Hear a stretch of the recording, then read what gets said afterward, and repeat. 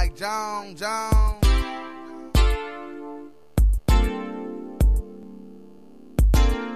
Mike Jones.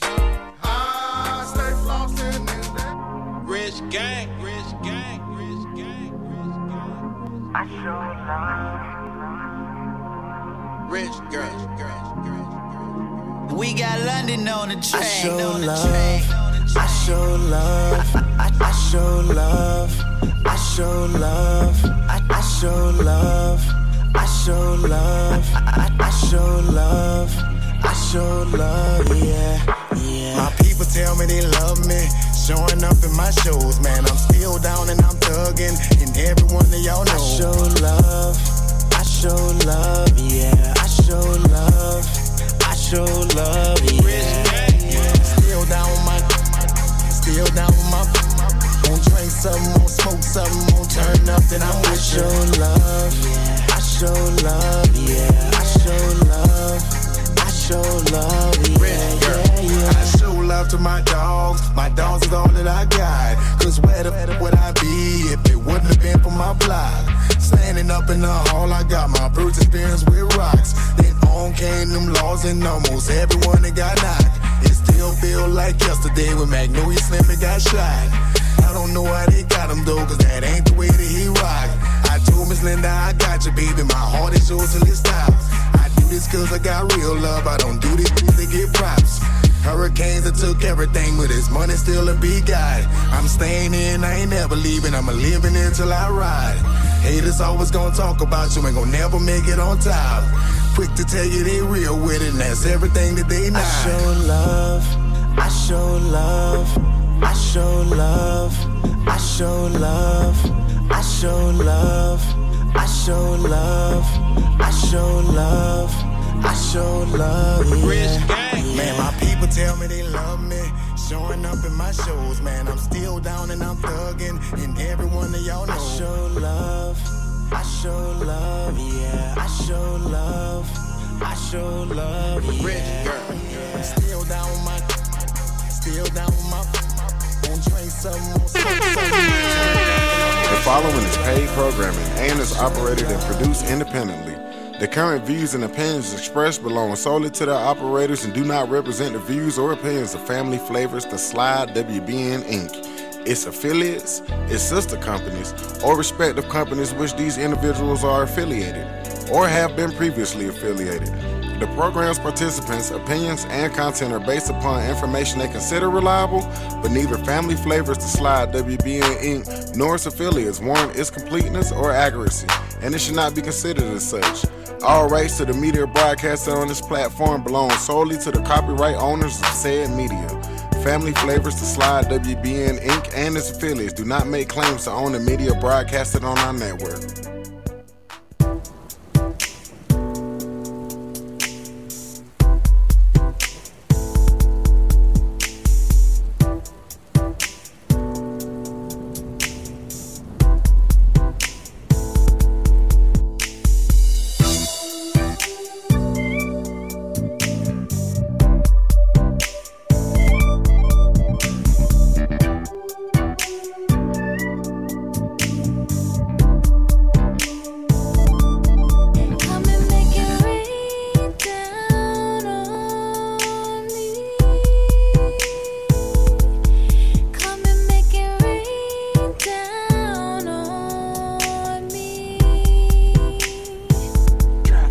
Now come and kick it with a twister.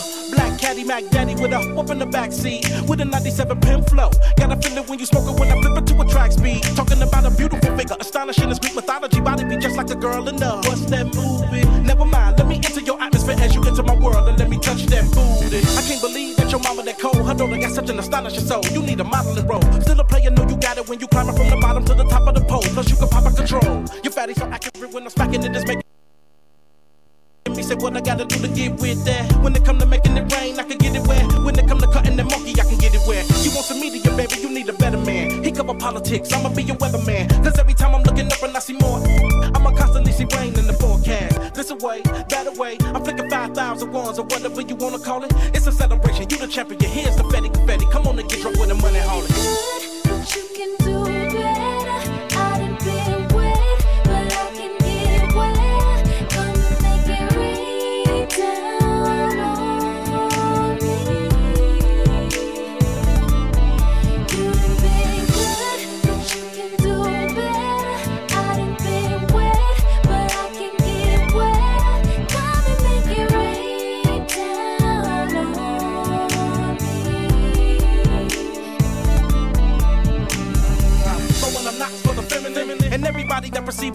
but I'ma teach him a lesson. I take shots of adrenaline, cause that's the way I receive immunization against the recession. I got the muscle off of my hustle and flow money. An entrepreneur with ways to get more money. So don't be tripping whenever you see me throw money.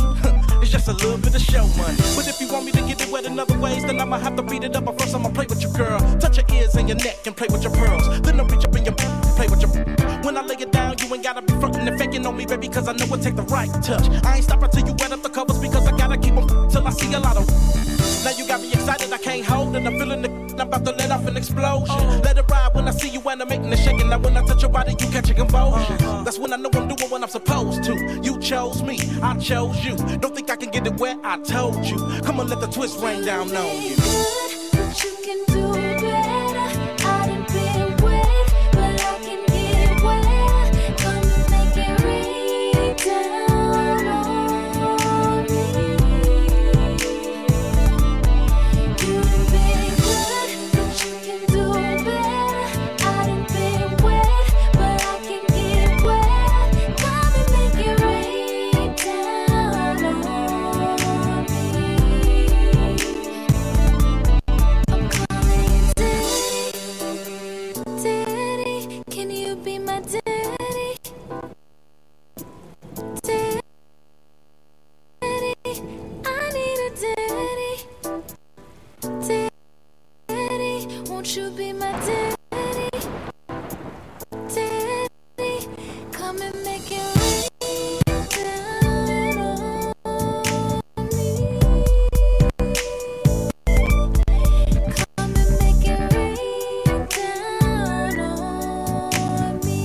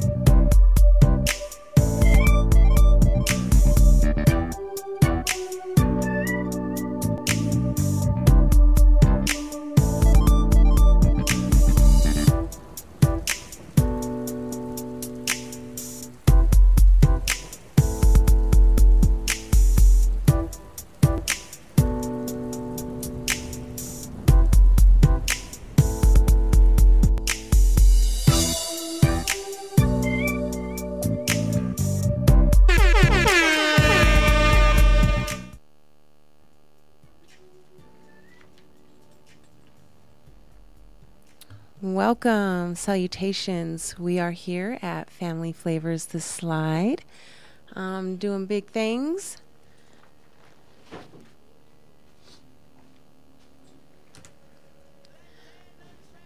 All right, doing big things here at Family Flavors The Slide. We just had a wonderful weekend with the turkey turnover.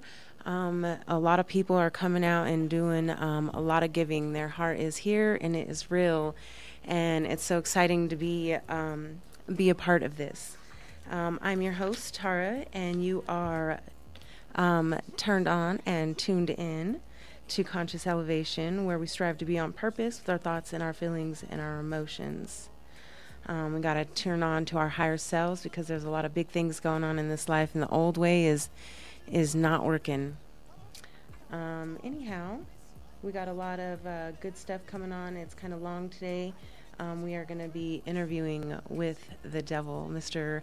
Napolean Hill released this book, wrote this book back in the 30s, and it was so controversial at the time that it was not released until 2011. So I strongly suggest that you get your pencil, your notebook, and a quiet place. You're going to want to take some notes, and you could find this if you would like on your own time.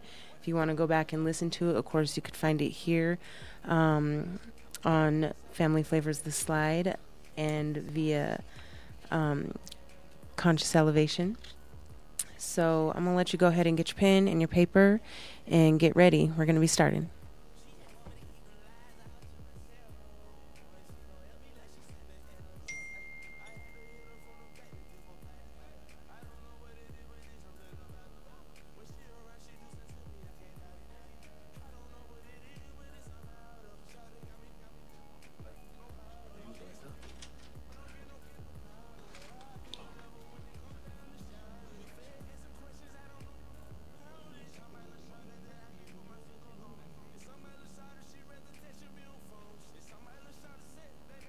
All right, get your pencil, get your paper, get your quiet place, get you some water. It's on and cracking.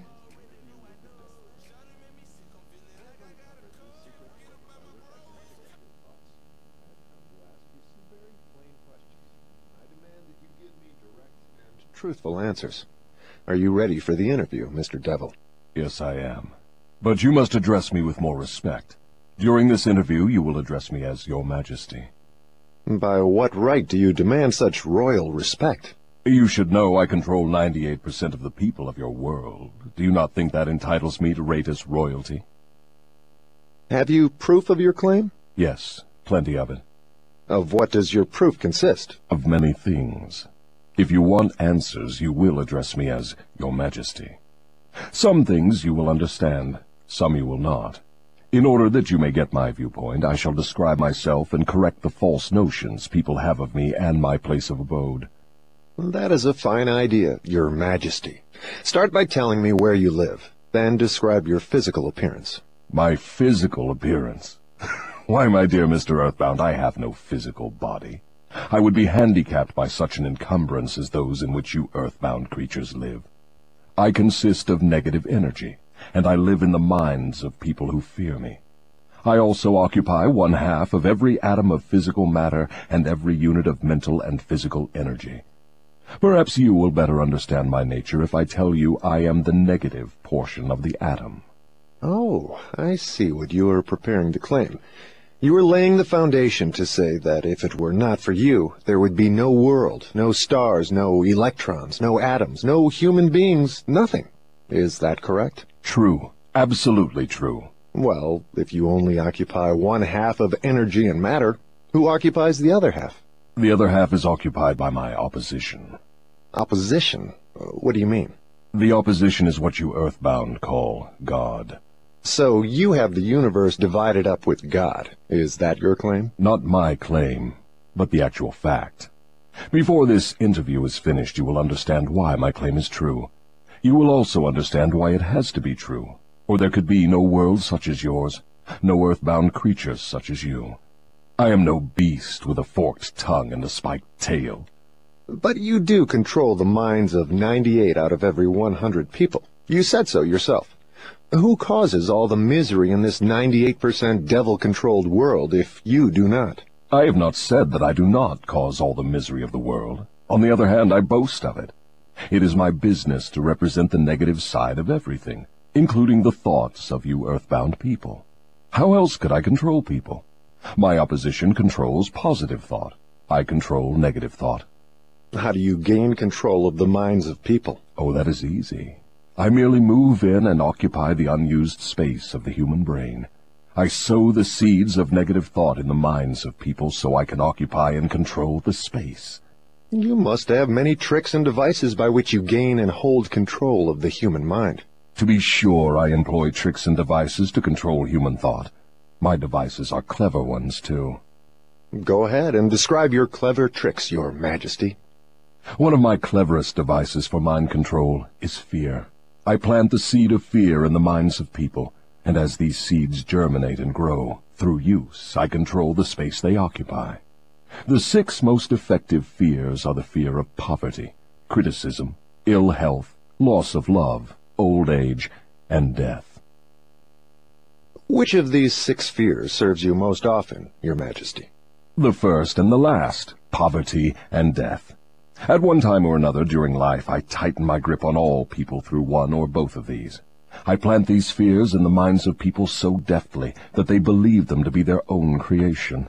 I accomplish this end by making people believe I am standing just beyond the entrance gate of the next life, waiting to claim them after death for eternal punishment. Of course, I cannot punish anyone, except in that person's own mind, through some form of fear. But fear of the thing which does not exist is just as useful to me as fear of that which does exist. All forms of fear extend the space I occupy in the human mind. Your Majesty, will you explain how you gained this control over human beings? The story is too long to be told in a few words. It began over 1,000,000 years ago when the first man began to think.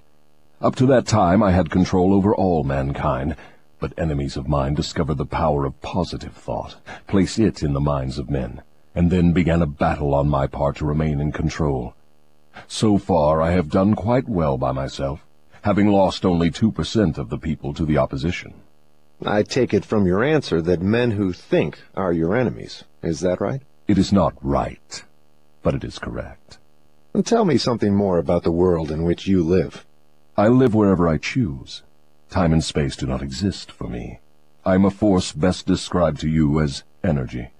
My favorite physical dwelling place, as I have told you, is in the minds of the earthbound. I control a part of the brain space of every human being.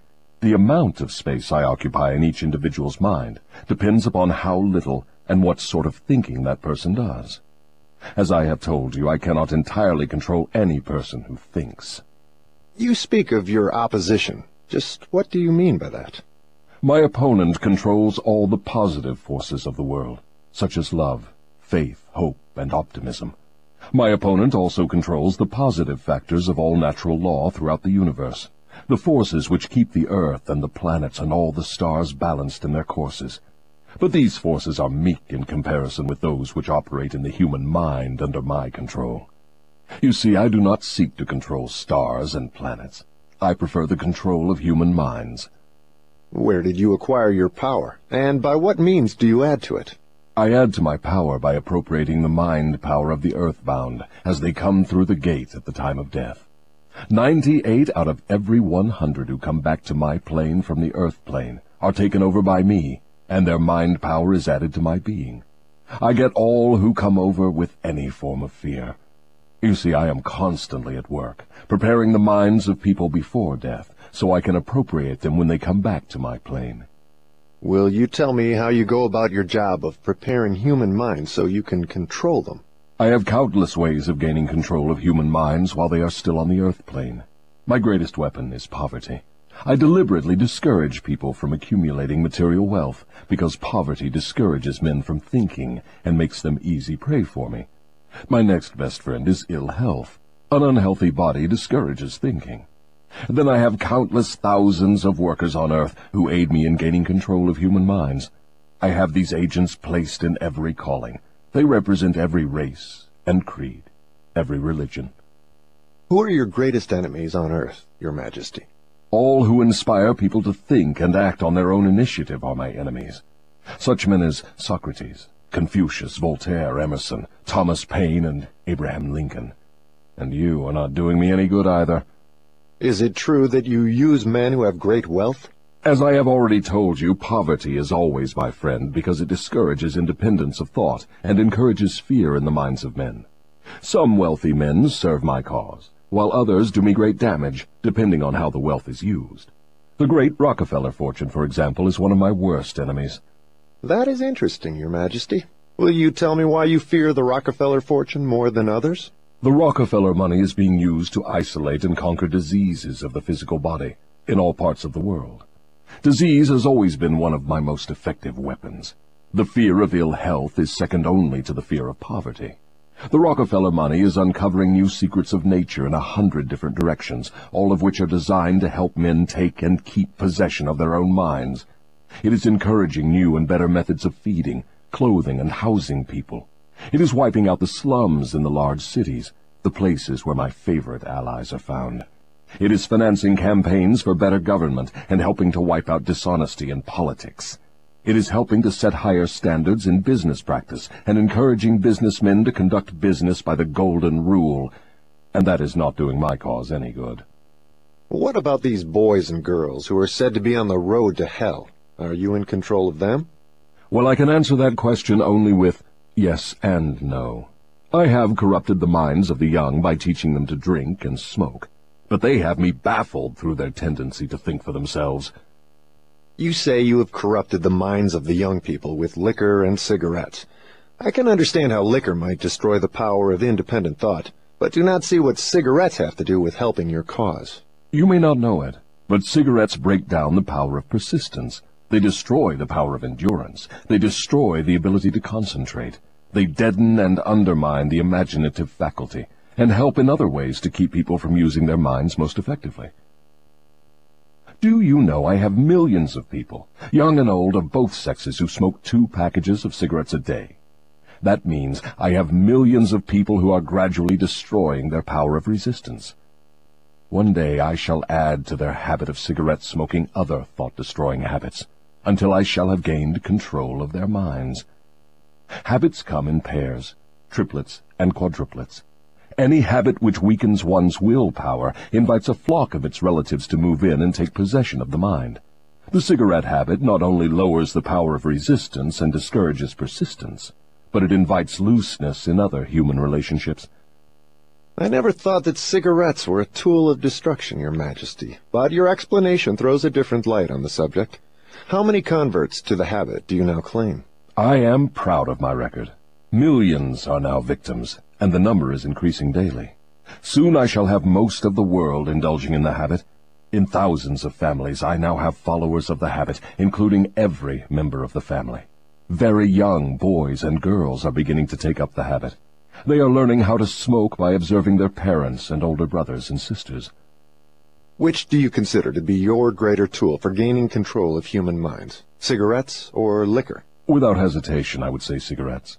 Once I get a young person to join my 2-package-a-day club, I have no trouble in inducing that person to take on the habit of liquor, overindulgence of sex, and all other related habits which destroy independence of thought and action. Your Majesty, when I began this interview, I had you all wrong. I thought you were a fraud and a fake, but I see now that you are quite real and very powerful. Your apology is accepted, but you need not have bothered. Millions of people have questioned my power, and I got most of them at the gate as they came over. I ask no person to believe in me. I prefer that people fear me. I am no beggar. I take what I want by cleverness and force. Begging people to believe is the business of my opposition, not mine. Your Majesty will please pardon my rudeness, but I would not be able to look myself in the face again if I did not tell you, here and now, that you are the damnedest fiend ever to be turned loose on innocent people. I always had the wrong conception of you. I thought you were kind enough to let people alone while they were living, that you merely tortured their souls after death. Now I learn from your own brazen confession that you destroy their right to freedom of thought and cause them to go through a living hell on earth. What do you have to say to that? I get what I want by exercising self-control. It is not so good for my own business, but I suggest you emulate me instead of criticizing me. You call yourself a thinker, and you are. Otherwise you would never have forced this interview on me. But you will never be the sort of thinker that frightens me unless you gain and exercise greater control over your own emotions. Let us get away from personalities. I came here to learn more about you, not to discuss myself. Please go ahead and tell me of the many tricks you have devised for gaining control of the human mind. What is your most powerful weapon just now? That is a difficult question to answer. I have so many devices for entering human minds and controlling them that it is difficult to say which are the most powerful. Right at the moment I am trying to bring about another world war. My friends here in Washington are helping me to involve America in the war. If I can start the world to killing on a wholesale basis, I shall be able to put into operation my favorite device for mind control. It is what you call mass fear. I used this device to bring about the other world war in 1914. I used it to bring about the economic depression in 1929. And if my opposition had not double-crossed me, I would now be in possession of every man, woman, and child in the world. You can see for yourself how near I came to world domination, the thing I have been struggling to attain for thousands of years. Yes, I see your point. Who wouldn't? You are a very ingenious manipulator of the minds of people. Is your devilish business carried on only through people of high position and great influence? Oh, no.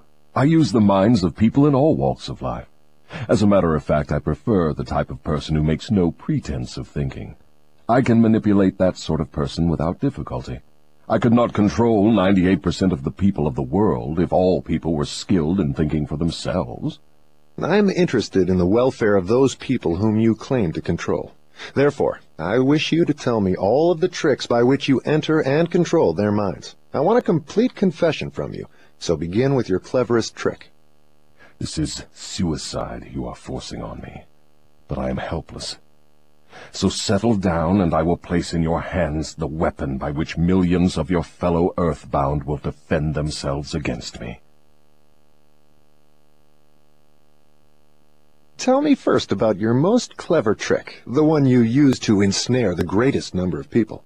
If you force me to give away this secret, it will mean my loss of millions of people now living, and still greater numbers of millions as yet unborn. I beg of you, permit me to pass this one question unanswered.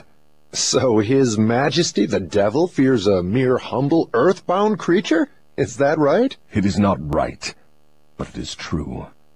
You have no right to rob me of my most necessary tool of trade. For millions of years I have dominated earthbound creatures through fear and ignorance.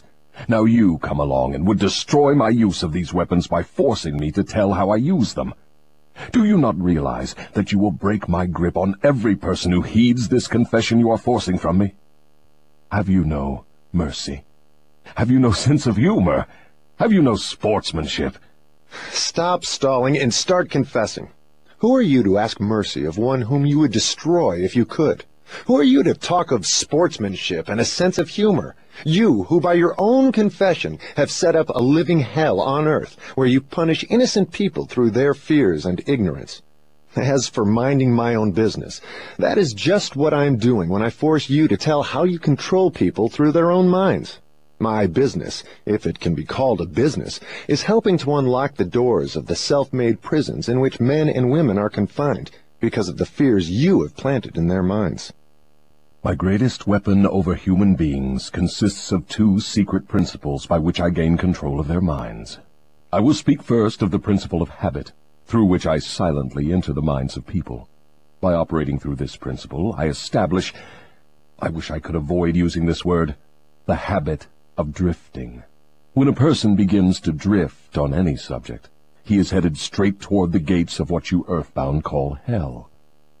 Describe all the ways in which you induce people to drift. Define the word and tell us exactly what you mean by it. I can best define the word drift by saying that people who think for themselves never drift, while those who do little or no thinking for themselves are drifters. A drifter is one who permits himself to be influenced and controlled by circumstances outside of his own mind. He would rather let me occupy his mind and do his thinking than go to the trouble of thinking for himself. A drifter is one who accepts whatever life throws in his way without making a protest or putting up a fight. He doesn't know what he wants from life and spends all of his time getting just that. A drifter has lots of opinions, but they are not his own. Most of them are supplied by me. A drifter is one who is too lazy mentally to use his own brain. That is the reason I can take control of people's thinking and plant my own ideas in their minds. I think I understand what a drifter is. Tell me the exact habits of people by which you induce them to drift through life. Start by telling me when and how you first gained control of a person's mind. My control over the mind of a human being is obtained while the person is young. Sometimes I lay the foundation for my control of a mind before the owner of it is born, by manipulating the minds of that person's parents. Sometimes I go further back than this, and prepare people for my control through what you earthbound call physical heredity. You see, therefore, I have two approaches to the mind of a person. Yes. Go on, and describe these two doors by which you enter and control the minds of human beings. As I have stated, I help to bring people into your world with weak brains by giving to them before birth as many as possible of the weaknesses of their ancestors. You call this principle physical heredity. After people are born, I make use of what you earthbound call environment as a means of controlling them. This is where the principle of habit enters. The mind is nothing more than the sum total of one's habits. One by one, I enter the mind and establish habits, which lead finally to my absolute domination of the mind. Tell me of the most common habits by which you control the minds of people. That is one of my cleverest tricks. I enter the minds of people through thoughts which they believe to be their own. Those most useful to me are fear, superstition, avarice, greed, lust, revenge, anger, vanity, and plain laziness. Through one or more of these I can enter any mind, at any age. But I get my best results when I take charge of a mind while it is young, before its owner has learned how to close any of these 9 doors. Then I can set up habits which keep the doors ajar forever. I'm catching on to your methods. Now, let us go back to the habit of drifting. Tell us all about that habit, since you say it is your cleverest trick in controlling the minds of people. As I said before, I start people drifting during their youth. I induce them to drift through school without knowing what occupation they wish to follow in life. Here I catch the majority of people. Habits are related. Drift in one direction, and soon you will be drifting in all directions. I also use environmental habits to give me a definite grip on my victims. I see. You make it your business to train children in the habit of drifting by inducing them to go through school without aim or purpose.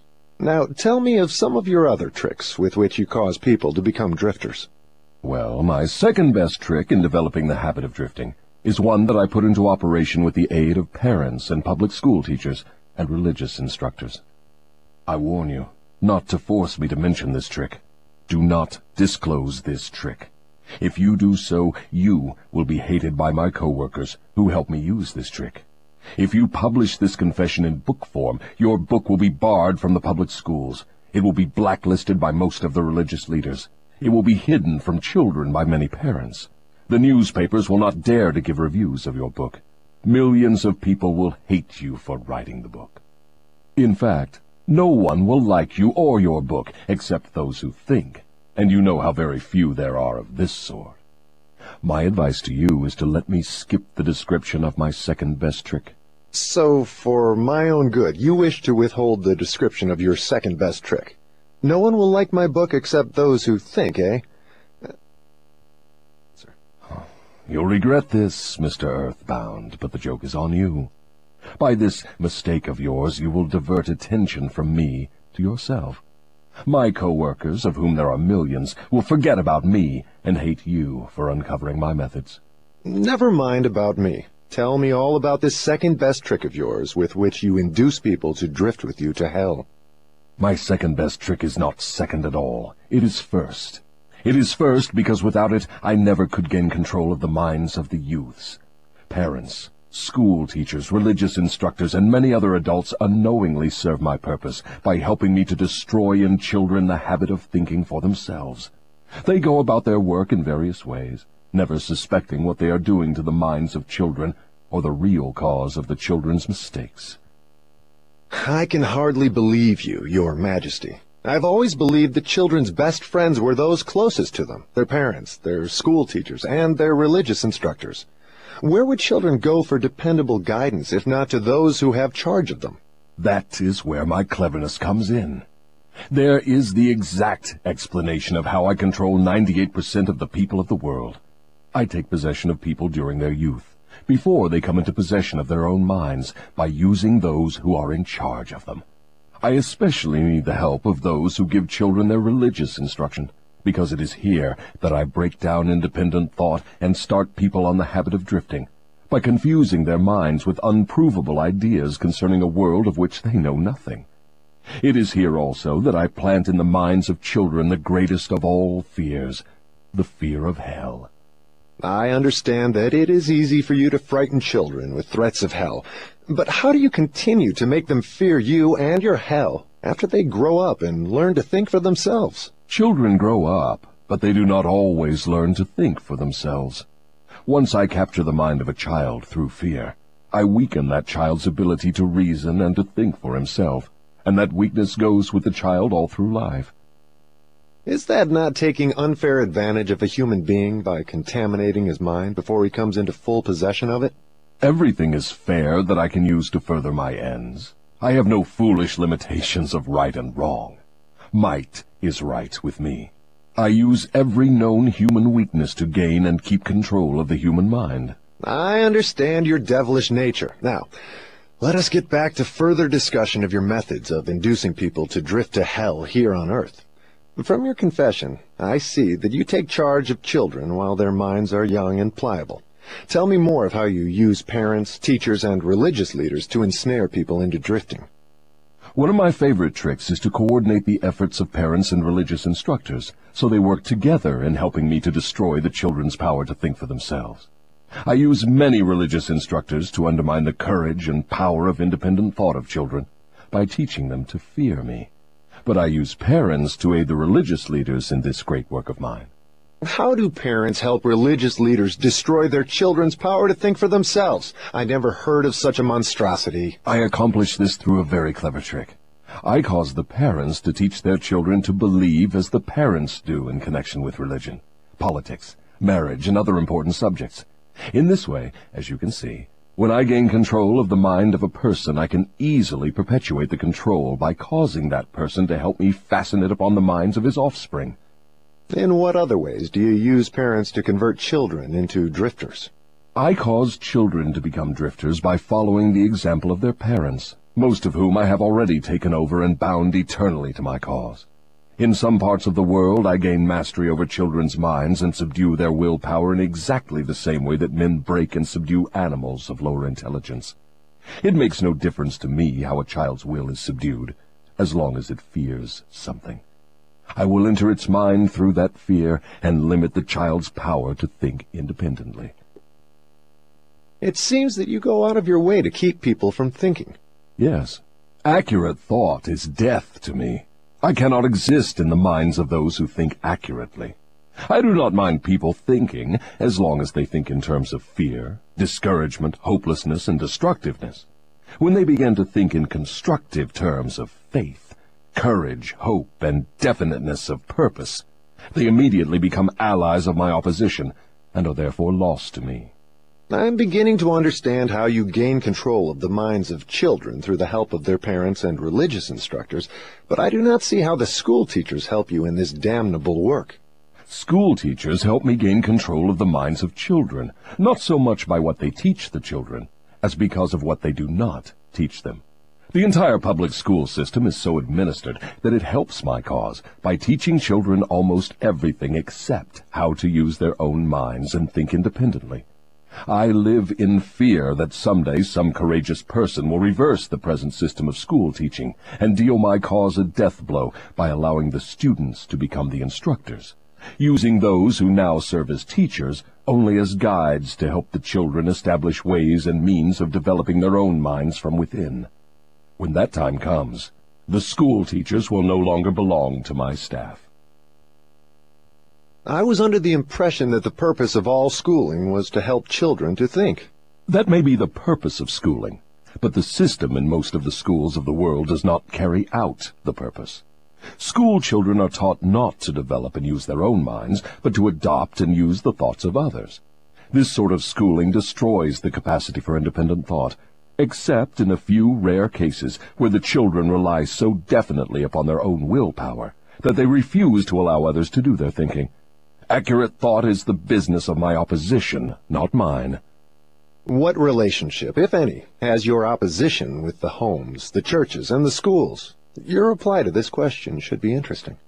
Here is where I make use of some more of my clever tricks. I cause it to appear that everything done by the parents, the school teachers, and the religious instructors is being done by my opposition. This diverts attention from me, while I manipulate the minds of the young. When religious instructors try to teach children the virtues of my opposition, they generally do so by frightening them with my name. That is all I ask of them. I kindle the flame of fear into proportions which destroy the child's power to think accurately. In the public schools, the teachers further my cause by keeping the children so busy cramming non-essential information into their minds, they have no opportunity to think accurately or to analyze correctly the things their instructors teach them. Do you claim for your cause all those who are bound by the habit of drifting? No. Drifting is only one of my tricks through which I take over the power of independent thought. Before a drifter becomes my permanent property, I must lead him on and ensnare him with another trick. I will tell you about this other trick after I finish describing my methods of converting people into drifters. Do you mean you have a method by which you can cause people to drift so far away from self-determination that they can never save themselves? Yes, a definite method, and it is so effective it never fails. Do I understand you to claim your method is so powerful your opposition cannot reclaim those whom you have permanently ensnared through drifting? I claim just that. Do you think I would control so many people if my opposition could prevent me? Nothing can stop me from controlling people except people themselves. Nothing can stop me except the power of accurate thought. People who think accurately do not drift on any subject. They recognize the power of their own minds. Moreover, they take over that power and yield it to no person or influence. Go ahead and tell me more of the methods by which you cause people to drift to hell with you. I cause people to drift on every subject through which I can control independent thought and action. Take the subject of health, for example. I cause most people to eat too much food, and the wrong sort of food. This leads to indigestion and destroys the power of accurate thought. If the public schools and the churches taught children more about proper eating, they would do my cause irreparable damage. Marriage. I cause men and women to drift into marriage without plan or purpose designed to convert the relationship into harmony. Here is one of my most effective methods of converting people into the habit of drifting. I cause married people to bicker and nag one another over money matters. I cause them to quarrel over the bringing up of their children. I engage them in unpleasant controversies over their intimate relationships and in disagreements over friends and social activities. I keep them so busy finding fault with one another that they never have time to do anything else long enough to break the habit of drifting. Occupation. I teach people to become drifters by causing them to drift out of school into the first job they can find, with no definite aim or purpose except to make a living. Through this trick, I keep millions of people in fear of poverty all their lives. Through this fear, I lead them slowly but surely onward until they reach the point beyond which no individual ever has broken the drifting habit. Savings. I cause people to spend freely and to save sparingly, or not at all, until I take complete control of them through their fear of poverty. Environment. I cause people to drift into inharmonious and unpleasant environments in the home, in their places of occupation, in their relationship with relatives and acquaintances, and to remain there until I claim them through the habit of drifting. Dominating thoughts. I cause people to drift into the habit of thinking negative thoughts. This leads to negative acts, and involves people in controversies and fills their minds with fears, thus paving the way for me to enter and control their minds.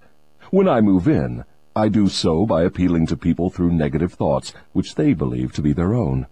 I plant the seeds of negative thought in the minds of people through the pulpit, the newspapers, the moving pictures, the radio, and all other popular methods of appeal to the mind.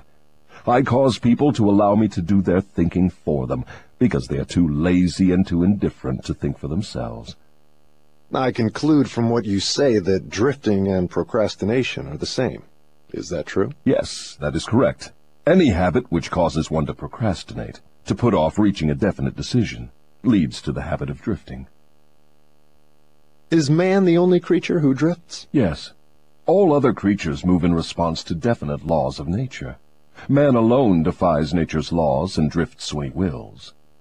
Everything outside the minds of men is controlled by my opposition, by laws so definite that drifting is impossible. I control the minds of men solely because of their habit of drifting, which is only another way of saying that I control the minds of men only because they neglect or refuse to control and use their own minds. This is getting to be pretty deep stuff for a mere human being. Let us get back to the discussion of something less abstract. Please tell me how this drifting habit affects people in the everyday walks of life, and tell me in terms the average person can understand. I would prefer to keep this interview up among the stars. No doubt you would. That would save you from being exposed. But let us come back to Earth. Tell me now what drifting is doing to us as a nation here in the United States. Frankly, I may as well tell you that I hate the United States as only the devil can hate. That is interesting. What is the cause of this hatred? The cause was born on July 4, 1776, when 56 men signed a document which destroyed my chances of controlling the nation. You know that document as the Declaration of Independence.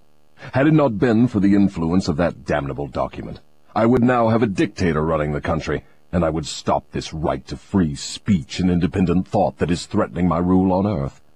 Am I to understand from what you say that nations controlled by self-appointed dictators belong in your camp? There are no self-appointed dictators. I appoint them all. Moreover, I manipulate them and direct them in their work. Nations run by my dictators know what they want and take it by force. Look what I have done through Mussolini in Italy. Look what I am doing through Hitler in Germany. Look what I am doing through Stalin in Russia. My dictators run those nations for me because the people have been subdued through the habit of drifting.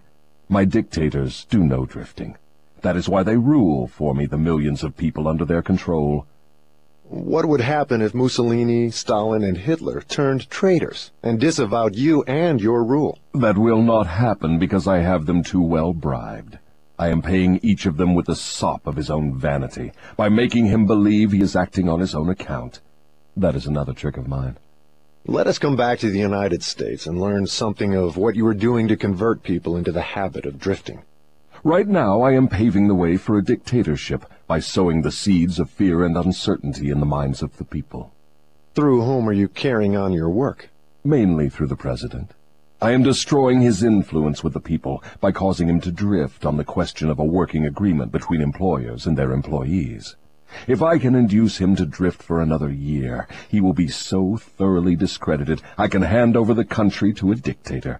If the president continues to drift, I will paralyze personal freedom in the United States, just as I destroyed it in Spain, Italy, Germany, and England. What you say leads me to the conclusion that drifting is a weakness which inevitably ends in failure, whether among individuals or nations. Is that your claim? Drifting is the most common cause of failure in every walk of life. I can control anyone whom I can induce to form the habit of drifting on any subject. The reason for this is twofold. First, the drifter is just so much putty in my hands, to be molded into whatever pattern I choose, because drifting destroys the power of individual initiative. Second, the drifter cannot get help from my opposition, because the opposition is not attracted to anything so soft and useless. Is that why a few people are wealthy, while the majority of people are poor? That is exactly the reason. Poverty, like physical illness, is a contagious disease. You find it always among the drifters, never among those who know what they want and are determined to get just that. It may mean something to you when I call your attention to the fact that the non-drifters, whom I do not control, and those who possess most of the wealth of the world, happen to be the same people. I have always understood that money was the root of all evil, that the poor and the meek would inherit heaven, while the wealthy would pass into your hands. What have you to say of that claim? Men who know how to get the material things of life generally know how to keep out of the hands of the devil as well. The ability to acquire things is contagious. Drifters acquire nothing except that which no one else wants. If more people had definite aims and stronger desires for material and spiritual riches, I would have fewer victims. I assume, from what you say, that you do not claim fellowship with the industrial leaders. Evidently, they are not friends of yours? Friends of mine. I'll tell you what sort of friends of mine they are. They have belted the entire country with good roads, thus bringing into close communion the people of both city and country. They have converted ores into steel, with which they have built the skeletons of great skyscrapers. They have harnessed electrical power and converted it into 1,000 uses, all designed to give man time to think. They have provided through the automobile personal transportation to the humblest citizen, thus giving to everyone the freedom of travel. They have provided every home with instantaneous news of what is happening in all parts of the world through the aid of the radio. They have reared libraries in every city, town, and hamlet, and have filled them with books, giving to all who read a complete outline of the most useful knowledge mankind has gathered from his experiences. They have given the humblest citizen the right to express his own opinion on any subject, at any time, anywhere, without fear of molestation. And they have seen to it that every citizen may help make his own laws, levy his own taxes, and manage his own country through the ballot. These are but some of the things the industrial leaders have done to give every citizen the privilege of becoming a non-drifter. Do you think these men have helped my cause? Who are some of the present-day non-drifters over whom you have no control? I have control over no non-drifter, present or past. I control the weak, not those who think for themselves. Go ahead and describe a typical drifter. Give your description point by point so I can recognize a drifter when I see him. The first thing you will notice about a drifter is his total lack of a major purpose in life. He will be conspicuous by his lack of self-confidence. He will never accomplish anything requiring thought and effort. He spends all he earns, and more, too, if he can get credit. He will be sick or ailing from some real or imaginary cause, and calling to high heaven if he suffers the least physical pain. He will have little or no imagination. He will lack enthusiasm and initiative to begin anything he is not forced to undertake, and he will plainly express his weakness by taking the line of least resistance whenever he can do so. He will be ill-tempered and lacking in control over his emotions. His personality will be without magnetism, and it will not attract other people. He will have opinions on everything but accurate knowledge of nothing. He may be jack of all trades, but good at none. He will neglect to cooperate with those around him, even those on whom he must depend for food and shelter. He will make the same mistake over and over again, never profiting by failure. He will be narrow-minded and intolerant on all subjects, ready to crucify those who may disagree with him. He will expect everything of others, but be willing to give little or nothing in return. He may begin many things, but he will complete nothing. He will be loud in his condemnation of his government, but he will never tell you definitely how it can be improved. He will never reach decisions on anything if he can avoid it, and if he is forced to decide, he will reverse himself at the first opportunity. He will eat too much and exercise too little. He will take a drink of liquor if someone else will pay for it. He will gamble if he can do it on the cuff. He will criticize others who are succeeding in their chosen calling. In brief, the drifter will work harder to get out of thinking than most others work in earning a good living. He will tell a lie rather than admit his ignorance on any subject. If he works for others, he will criticize them to their backs and flatter them to their faces. You have given me a graphic description of the drifter. Please now describe the non-drifter so that I may recognize him on sight. The first sign of a non-drifter is this.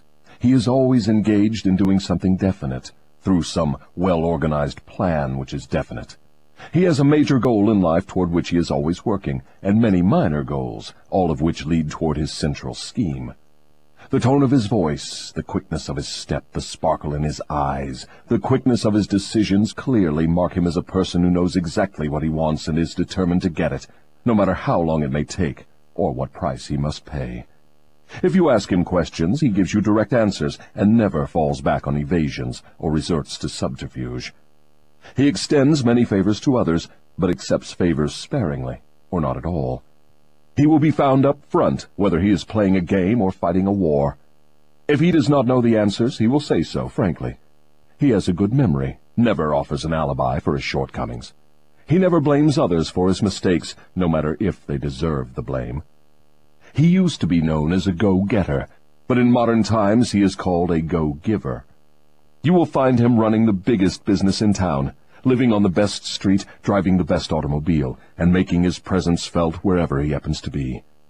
He is an inspiration to all who come into contact with his mind. The major distinguishing feature of the non-drifter is this.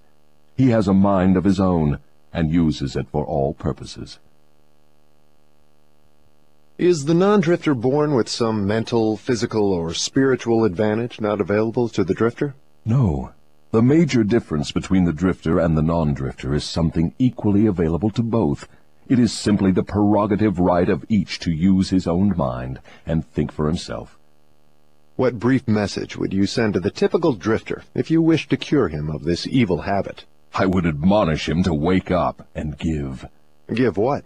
Some form of service useful to as many people as possible. So the non-drifter is supposed to give, is he? Yes, if he expects to get. And he must give before he gets. Some people doubt that you exist. I wouldn't worry about that if I were you.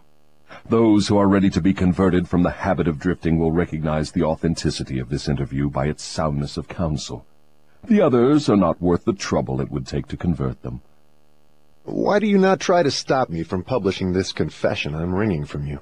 Because that would be the surest of all ways to guarantee you will publish it. I have a better plan than trying to suppress publication of my confession. I will urge you to go ahead with the publication, then sit back and watch you suffer when some of my faithful drifters begin to make things hot for you. I will not need to deny your story. My followers will do that for me. See if they don't.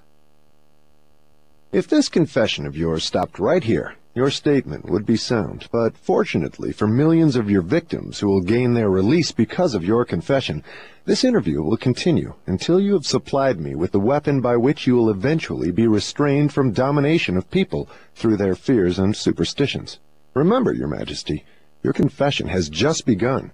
After I wring from you a description of the methods by which you control people, I will force you also to give the formula by which your control can be broken at will. It is true I shall not remain here long enough to defeat you, but the published word I leave behind me will be deathless, because it will consist of truth. You fear the opposition of no individual, because you know it will be short, but you do fear truth. You fear truth and nothing else, for the reason it is slowly but definitely giving human beings freedom from all manner of fear. Without the weapon of fear, you would be helpless and entirely unable to control any human being. Is that true or false? I have no alternative but to admit that what you say is true. Now that we understand each other, let us go ahead with your confession. But before we continue, I may as well take time out to do a little boasting on my own account, now that you have had your fling at it. I will confine myself to one question, the answer to which will give me all the satisfaction I want. Is it not true that you control only the minds of those who have allowed the drifting habit to be fixed upon them? Yes, that is true. I have already admitted this truth in a dozen or more different ways. Why do you tantalize me by repeating the question? There is power in repetition. I'm forcing you to repeat the highlights of your confession in as many different ways as possible, so your victims may check this interview and determine its soundness by their own experiences with you. That is one of my little tricks. Do you approve of my method? You couldn't be setting a trap for me for the purpose of doing some more boasting, could you? I am asking the questions, and you are doing the answering. Go ahead now and confess why you are powerless to stop me from forcing this confession from you. I want your confession for aid and comfort to victims of yours whom I intend to release from your control the moment they read your confession. I am powerless to influence or control you, because you have found the secret approach to my kingdom. You know that I exist only in the minds of people who have fears. You know that I control only the drifters who neglect to use their own minds. You know that my hell is here on earth, and not in the world that comes after death. And you know also that drifters supply all the fire I use in my hell. You know that I am a principle or form of energy which expresses the negative side of matter and energy, and that I am not a person with a forked tongue and a spiked tail. You have become my master because you have mastered all your fears. Lastly, you know that you can release all of my earthbound victims whom you contact, and this definite knowledge is the blow with which you will deal me the greatest damage.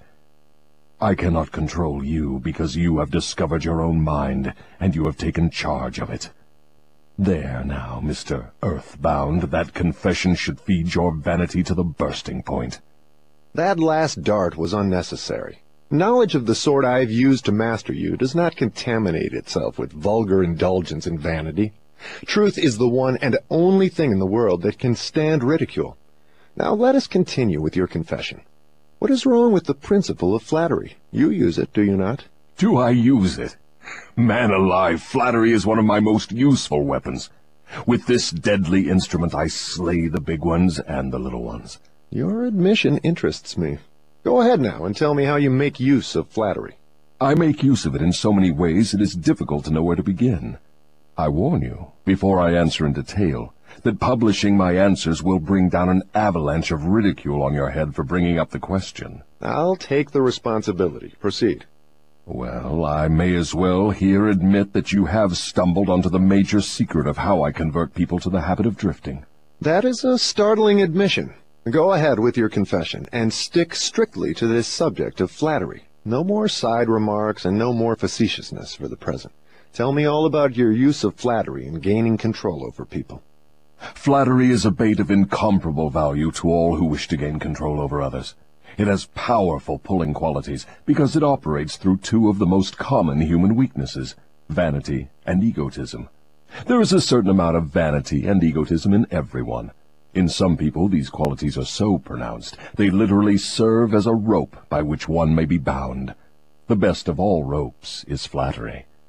Flattery is the chief bait through which men seduce women. Sometimes, in fact, frequently, women use the same bait to gain control of men, especially men who cannot be mastered through sex appeal. I teach its use to both men and women. Flattery is the chief bait with which my agents weave their way into the confidence of people from whom they procure information needed to carry on warfare. Wherever anyone stops to feed his vanity on flattery, I move in and begin to build another drifter.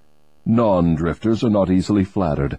I inspire people to use flattery in every human relationship where its use is possible, because those who are influenced by it become easy victims of the drifting habit. Can you control anyone who is amenable to flattery? Very easily. As I have already told you, flattery is of major importance in alluring people into the habit of drifting. At what age are people most susceptible to flattery? Age has nothing to do with one's susceptibility to flattery. People respond to it in one way or another from the time they become conscious of their own existence until they die.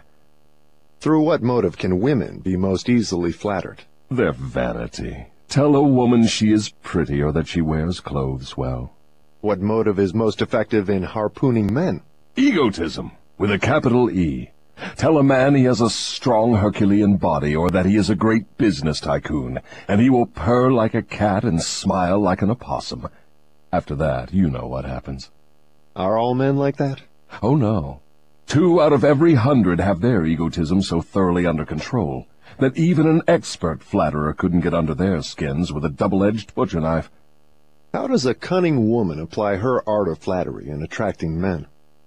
Great heavens, man, do I have to draw a picture of her method for you? Have you no imagination? Oh, yes, I have imagination enough, Your Majesty.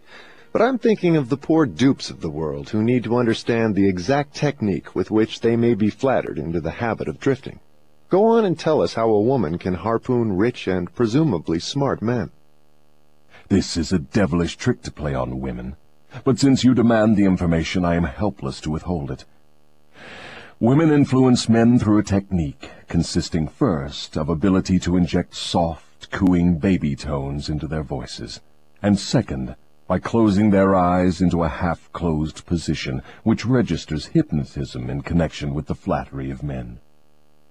Is that all there is to the business of flattery? No, that is only the technique. Then comes the motive a woman uses as a lure. The type of woman you perhaps have in mind never sells a man herself or anything she can give him. Instead, she sells him his own egotism. Is that all that women use when they wish to flatter men? That is the most effective thing they use. It works when sex appeal fails. So, I am to believe that big, strong, smart men can be wound up and manipulated through flattery, just as if they were so much putty? Is that possible? Is it possible? It is happening every minute of the day. Moreover, unless they are non-drifters, the bigger they come, the harder they fall when the expert flatterer moves in on them. Tell me of some of your other tricks with which you cause people to drift in life. One of my most effective devices is failure.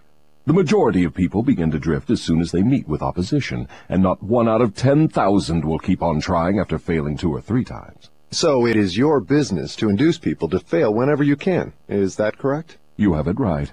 Failure breaks down one's morale, destroys self-confidence, subdues enthusiasm, dulls imagination, and drives away definiteness of purpose. Without these qualities, no one can permanently succeed in any undertaking. The world has produced thousands of inventors with ability superior to that of the late Thomas A. Edison. But these men have never been heard of, while the name of Edison will go marching on, because Edison converted failure into a stepping stone to achievement, while the others used it as an alibi for not producing results. Is the capacity to surmount failure without being discouraged one of Henry Ford's chief assets? Yes, and this same quality is the chief asset of every man who attains outstanding success in any calling. That statement covers lots of territory, Your Majesty. Do you not wish to modify it or tone it down a bit for the sake of accuracy? No modification is necessary, because the claim is none too broad.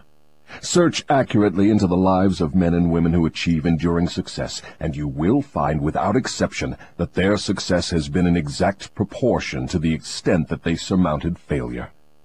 The life of every successful person loudly acclaims that which every true philosopher knows. Every failure brings with it the seed of an equivalent success. But the seed will not germinate and grow under the influence of a drifter. It springs to life only when it is in the hands of one who recognizes that most failures are only temporary defeat, and who never, under any circumstances, accepts defeat as an excuse for drifting. If I understand you correctly, you claim there is virtue in failure. That does not seem reasonable. Why do you try to induce people to fail if there is virtue in failure? There is no inconsistency in my claims.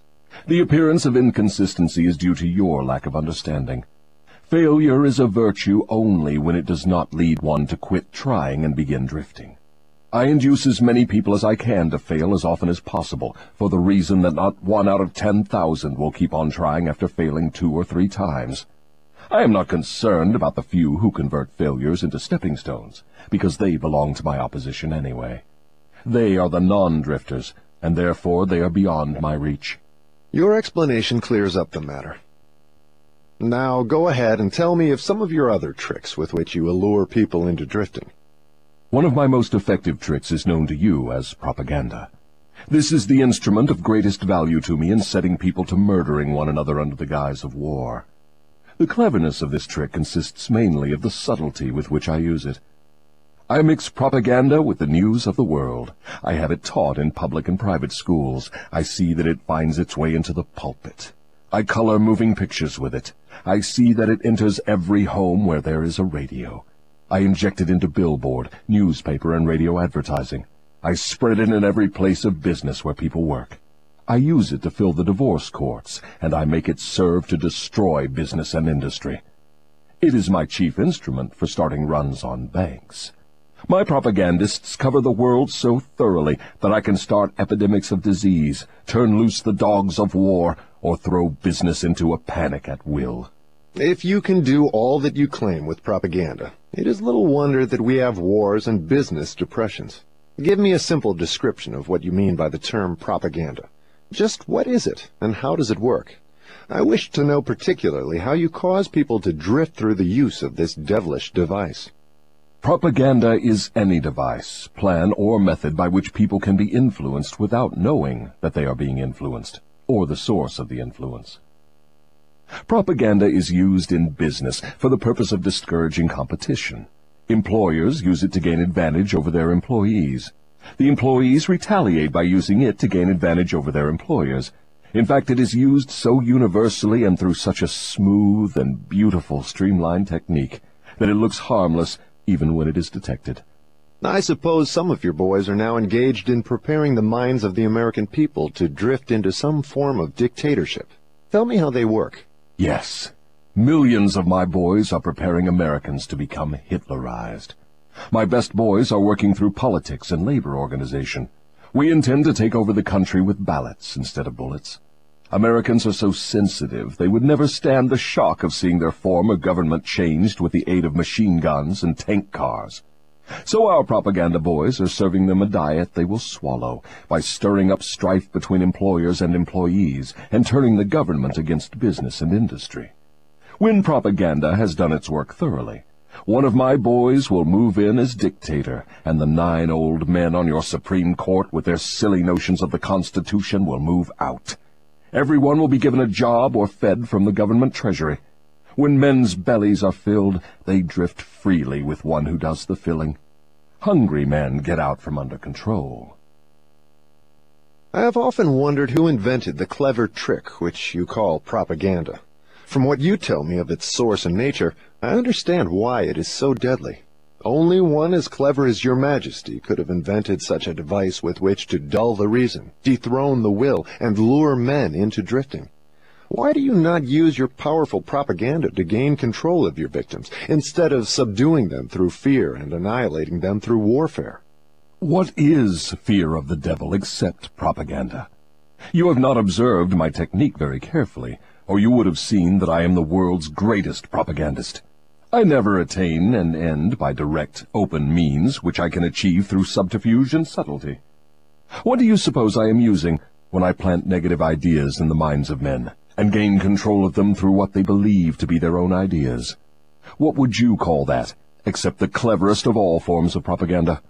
Surely you are not going to tell me that you destroy people through their own help without their realizing what you are doing. That is exactly what I wish you to understand. Moreover, I will show you exactly how the trick is performed. Now we are getting somewhere. Exactly how do you convert human beings into propagandists and lure them into self-imprisonment? Give me the story with all its lurid details. This is the most important part of your confession, and I am consumed with eagerness to gain control of your secret. I can hardly blame you for stalling about answering my question, because you know so well that your answer will snatch millions of innocent victims from your control. You also know that your answer will protect other countless millions of yet unborn people from being victimized by you. It is little wonder you are hedging about answering. Your deductions are correct. This part of my confession will do me more damage than all the remainder of it. Stating your headache in a better way, this part of your confession will save more millions of people from your control than all the remainder of it. All I can say is that you have me in a hell of a situation. Now you shall know how the millions of your victims feel. Let's have it. I make my first entry into an individual's mind by bribing him. What do you use as a bribe? I use many things, all of them pleasant things the individual covets. I use the same sort of bribes that individuals use when they bribe one another. That is, I use for bribes the things people most want. My best bribes are these: love, the thirst for sex expression, covetousness for money, the obsessive desire to gain something for nothing, gambling, vanity in women, egotism in men, desire to be the master of others, desire for intoxicants and narcotics, desire for self-expression through words and deeds, desire to imitate others, desire for the perpetuation of life after death, desire to be a hero or heroine, desire for physical food. That is an imposing list of bribes, Your Majesty. Do you use others? Yes, plenty of them, but these are my favorites. Through some combination of them, I can enter the mind of any human being at will at any age from birth until death. You mean that these bribes are the keys with which you can silently unlock the door to any mind you choose? That is exactly what I mean, and I can do it too. What happens when you enter the mind of a person who is not yet in the habit of drifting, but belongs in the 98% class as a potential drifter? I go to work immediately to occupy as much of that person's mind as I can master. If the individual's greatest weakness is the desire for money, I begin to dangle coins before him, figuratively speaking. I intensify his desire and induce him to go after money. Then when he gets near it, I snatch it away from him. This is an old trick of mine. After the trick has been repeated a few times, the poor fellow gives in and quits. Then I take over a little more space in his mind and fill it with the fear of poverty. That is one of my best mind fillers. Yes, I admit your method is very clever, but what happens if the victim fools you and gets his hands on a lot of money? You don't fill his mind with the fear of poverty then, do you? No, I don't.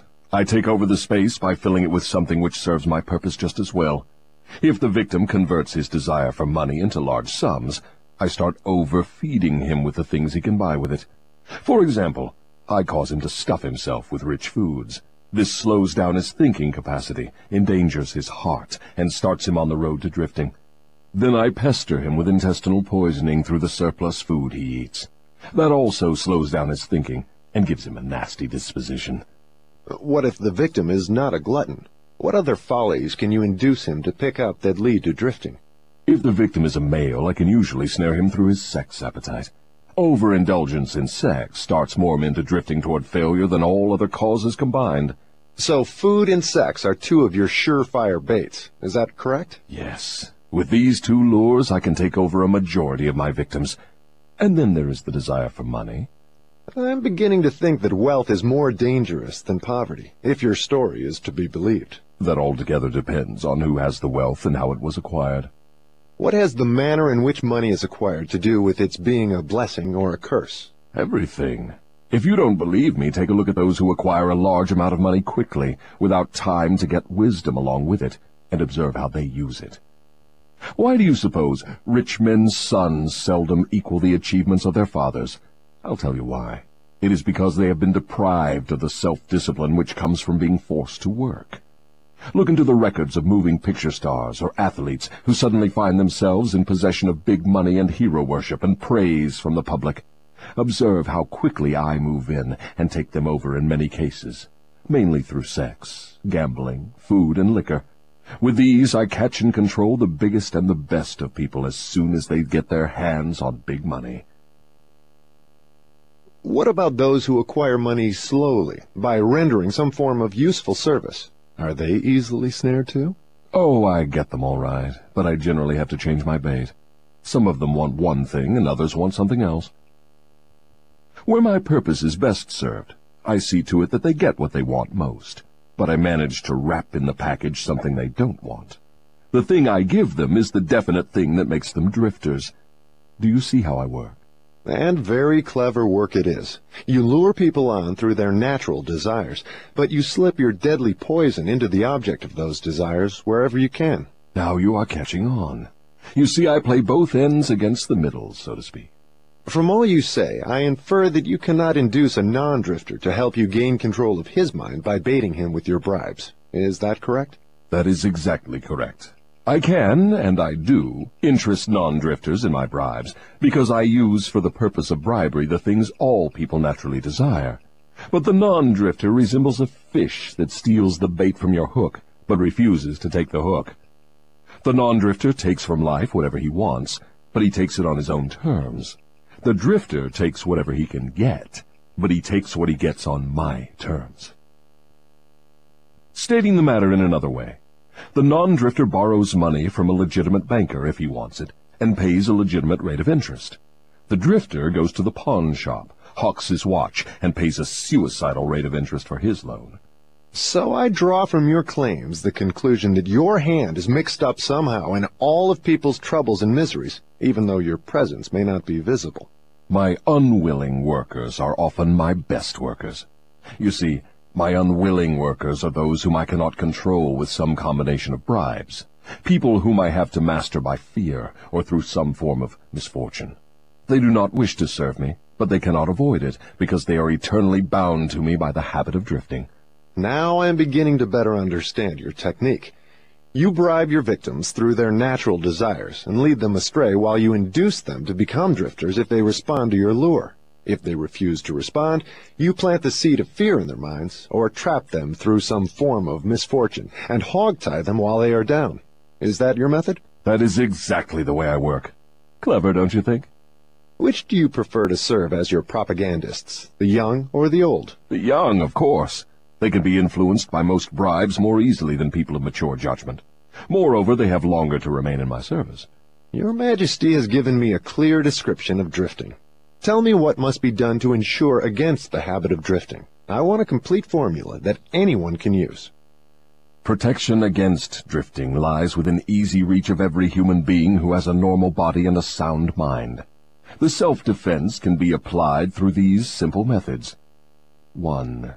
Do your own thinking on all occasions. The fact that human beings are given complete control over nothing save the power to think their own thoughts is laden with significance. 2.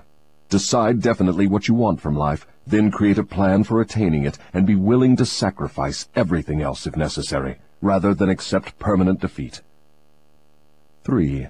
Analyze temporary defeat, no matter of what nature or cause, and extract from it the seed of an equivalent advantage. 4. Be willing to render useful service equivalent to the value of all material things you demand of life, and render the service first. 5. Recognize that your brain is a receiving set that can be attuned to receive communications from the universal storehouse of infinite intelligence, to help you transmute your desires into their physical equivalent. 6. Recognize that your greatest asset is time, the only thing except the power of thought which you own outright, and the one thing which can be shaped into whatever material things you want. Budget your time so none of it is wasted. 7. Recognize the truth that fear generally is a filler with which the devil occupies the unused portion of your mind, that it is only a state of mind which you can control by filling the space it occupies with faith in your ability to make life provide you with whatever you demand of it. 8. When you pray, do not beg. Demand what you want, and insist upon getting exactly that, with no substitutes. 9. Recognize that life is a cruel taskmaster, and that either you master it, or it masters you. There is no halfway or compromising point. Never accept from life anything you do not want. If that which you do not want is temporarily forced upon you, you can refuse, in your own mind, to accept it, and it will make way for the thing you do want. 10. Lastly, remember that your dominating thoughts attract, through a definite law of nature, by the shortest and most convenient route, their physical counterpart. Be careful what thoughts you dwell upon. That list looks imposing. Give me a simple formula, combining all the 10 points. If you had to combine all 10 in one, what would it be?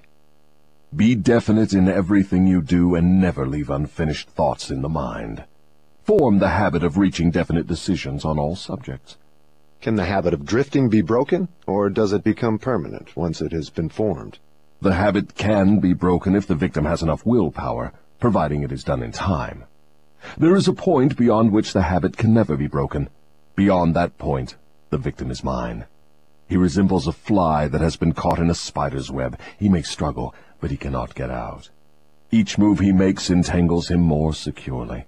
The web in which I entangle my victims permanently is a law of nature not yet isolated by or understood by men of science. What is this mysterious law through which you take permanent control of people's bodies, even before you take over their souls? The whole world will want to know more about this law and how it operates. It will be hard to describe the law so you will understand it, but you may call it hypnotic rhythm. It is the same law through which people can be hypnotized. So you have the power to use the laws of nature as a web in which you bind your victims in eternal control. Is that your claim? That is not only my claim, it is the truth. I take over their minds and bodies even before they die whenever I can lure them or frighten them into hypnotic rhythm.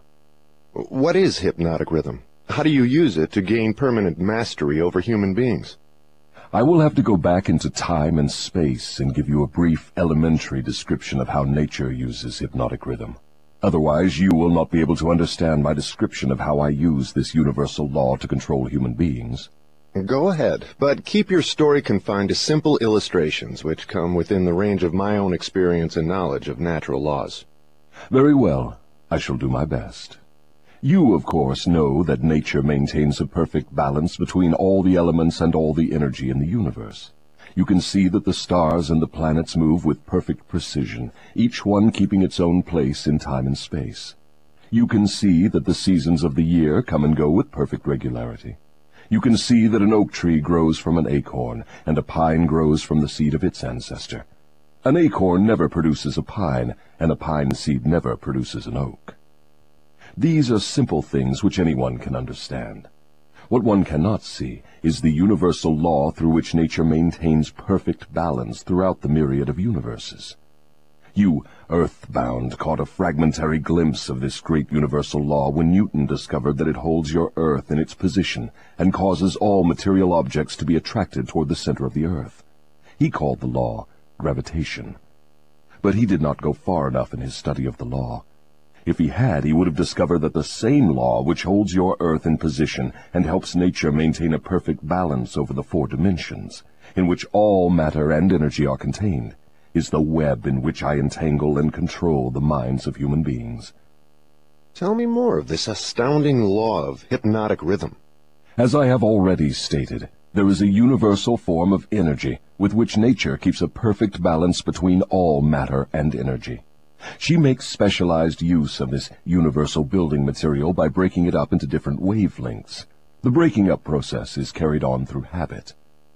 You will better understand what I am trying to convey if I compare it with the method by which one learns to play music. At first, the notes are memorized in the mind. Then they are related to one another through melody and rhythm. By repetition, the melody and rhythm become fixed in the mind. Observe how relentlessly the musician must repeat a tune before he masters it. Through repetition, the musical notes blend, and then you have music. Any impulse of thought that the mind repeats over and over through habit forms an organized rhythm. Undesirable habits can be broken. They must be broken before they assume the proportions of rhythm. Are you following me? Yes. Well, to continue, rhythm is the last stage of habit. Any thought or physical movement which is repeated over and over through the principle of habit finally reaches the proportion of rhythm. Then the habit cannot be broken, because nature takes it over and makes it permanent. It is something like a whirlpool in water. An object may keep floating indefinitely unless it is caught in a whirlpool. Then it is carried round and round, but it cannot escape. The energy with which people think may be compared with water in a river. So this is the way in which you take control of the minds of people, is it? Yes. All I have to do to gain control over any mind is to induce its owner to drift. Am I to understand that the habit of drifting is the major danger through which people lose their prerogative or privilege of thinking their own thoughts and shaping their own earthly destinations? That and much more. Drifting is also the habit through which I take over their souls after they give up their physical bodies. Then the only way a human being can be saved from eternal annihilation is by maintaining control over his own mind while he is on this earth. Is that true? You have stated the truth perfectly. Those who control and use their minds escape my web. I get all the others as naturally as the sun sets in the west. Is that all there is to the business of being saved from eternal annihilation? Doesn't what you call your opposition have anything to do with saving people? I can see that you do think very deeply. My opposition, the power you earthbound call God, has everything to do with the salvation of people from eternal annihilation. And for that reason it is my opposition who provides every human being with the privilege of using his own mind. If you use that power by maintaining control over your own mind, you become a part of it when you give up your physical body. If you neglect to use it, then I have the privilege of taking advantage of the neglect through the law of hypnotic rhythm. How much of a person do you take over when you gain control of him? Everything that is left after he ceases to control and use his own mind. In other words, when you gain control of a person, you take over all there is of his individuality up to the time that he quits using his own mind. Is that correct? That is how I operate. What do you do with people whom you control before death? Of what good are they to you while they live? I use them, or what is left of them after I take charge, as propagandists to help me prepare the minds of others to drift. You not only fool people into destroying their power to control their own minds, but you use them to help you trap others? Yes, I let no opportunity get away from me. Let us come back to the subject of hypnotic rhythm. Tell me more of how this law works. Show me how you use individuals to help you gain control over others. I want to know something of the most effective way you use hypnotic rhythm. Oh, that is easy. The thing I like best is to fill the minds of people with fear. Once I fill one's mind with fear, I have little trouble causing him to drift, until I have entangled him in the web of hypnotic rhythm. What human fear best serves your purpose? The fear of death. Why is the fear of death your favorite weapon? Because no one knows, and by the very nature of the laws of the universe, no one can prove definitely what happens after death. This uncertainty frightens people out of their wits. People who give over their minds to fear, any sort of fear, neglect to use their minds and begin to drift. Eventually they drift into the whirlpool of hypnotic rhythm, from which they may never escape. Then you do not mind what religious leaders think or say of you when they speak of death? Not as long as they say something. If the churches should stop talking about me, my cause would receive a severe setback. Every attack made against me fixes the fear of me in the minds of all who are influenced by it. You see, opposition is the thing that keeps some people from drifting, providing they do not yield to it. Since you claim the churches help instead of hindering your cause, tell me what would give you cause to worry. My only worry is that someday a real thinker may appear on Earth. What would happen if a thinker did appear? You ask me what would happen. I'll tell you what would happen. People would learn the greatest of all truths, that the time they spend in fearing something would, if reversed, give them all they want in the material world and save them from me after death. Isn't that worth thinking about? What is keeping such a thinker from appearing in the world? Fear of criticism. It may interest you to know that the fear of criticism is the only effective weapon I have with which to whip you. If you were not afraid to publish this confession after you wring it from me, I would lose my earthly kingdom. And if I did surprise you and publish it, how long would it be until you lost your kingdom? Just long enough for one generation of children to grow into understanding.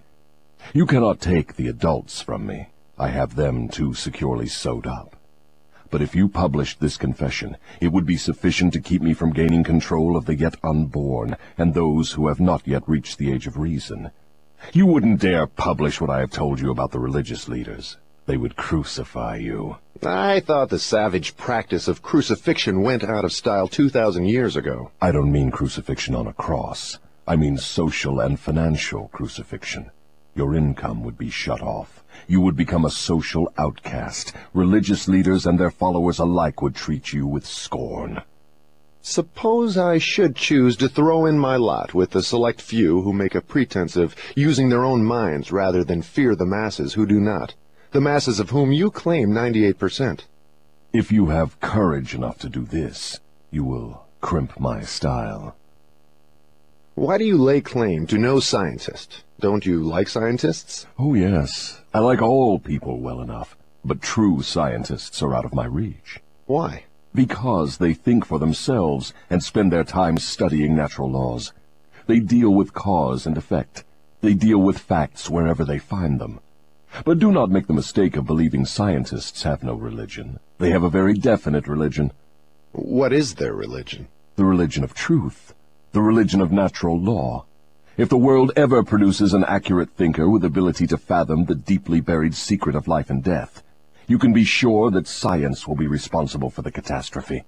Catastrophe to whom? To me, of course. Let's get back to the subject of hypnotic rhythm. I want to know more about it. Is it something like the principle through which people can hypnotize one another? It is precisely the same thing.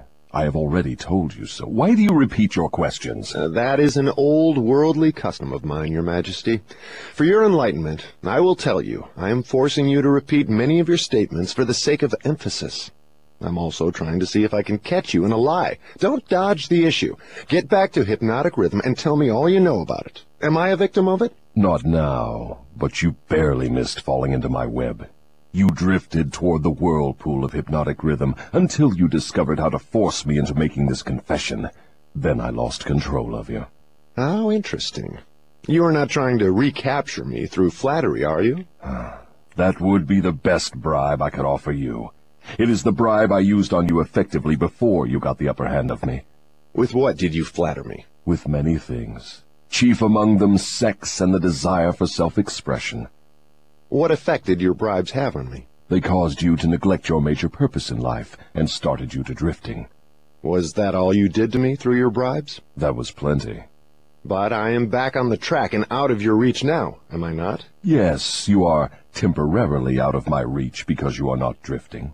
What broke your spell over me and released me from the habit of drifting? My answer may humiliate you. Do you want to hear it? Go ahead and give it to me, Your Majesty. I wish to learn how much truth I can stand. When you found a great love in the woman of your choice, I lost my grip on you. So you are going to accuse me of hiding behind a woman's skirts, are you? No, not hiding. I wouldn't put it that way. I would say you have learned how to give yourself a solid background with the embellishment of a woman's mind. The woman's skirt has nothing to do with it, then? No, but her brain does. When you and your wife began to combine your two brains through your habit of master-minding every day, you stumbled upon the secret power with which you forced me into this confession. Is that the truth, or are you trying to flatter me again? I could flatter you if I had you alone, but I cannot flatter you while you have the use of your wife's mind. I'm beginning to catch on to something important. I'm beginning to understand what was meant by the writer of that passage in the Bible, which says substantially, "When two or more meet together and ask for anything in my name, it shall be granted." It is true, then, that two minds are better than one. It is not only true, it is necessary before anyone can continuously contact the great storehouse of infinite intelligence, wherein is stored all that is, all that ever was, and all that can ever be. Is there such a storehouse? If there had not been, you would not, could not, now be humiliating me with this silly forced confession. Isn't it dangerous to give this sort of information to the world? Sure, it is dangerous to me. If I were you, I would not give it out. Let us get back now to the technique through which you fasten on your victims the habit of drifting. What is the very first step a drifter must take to break the habit? A burning desire to break it. You, of course, know that no one can be hypnotized by another person without his willingness to be hypnotized. Neither can nature place one under the spell of hypnotic rhythm without his willingness to be hypnotized.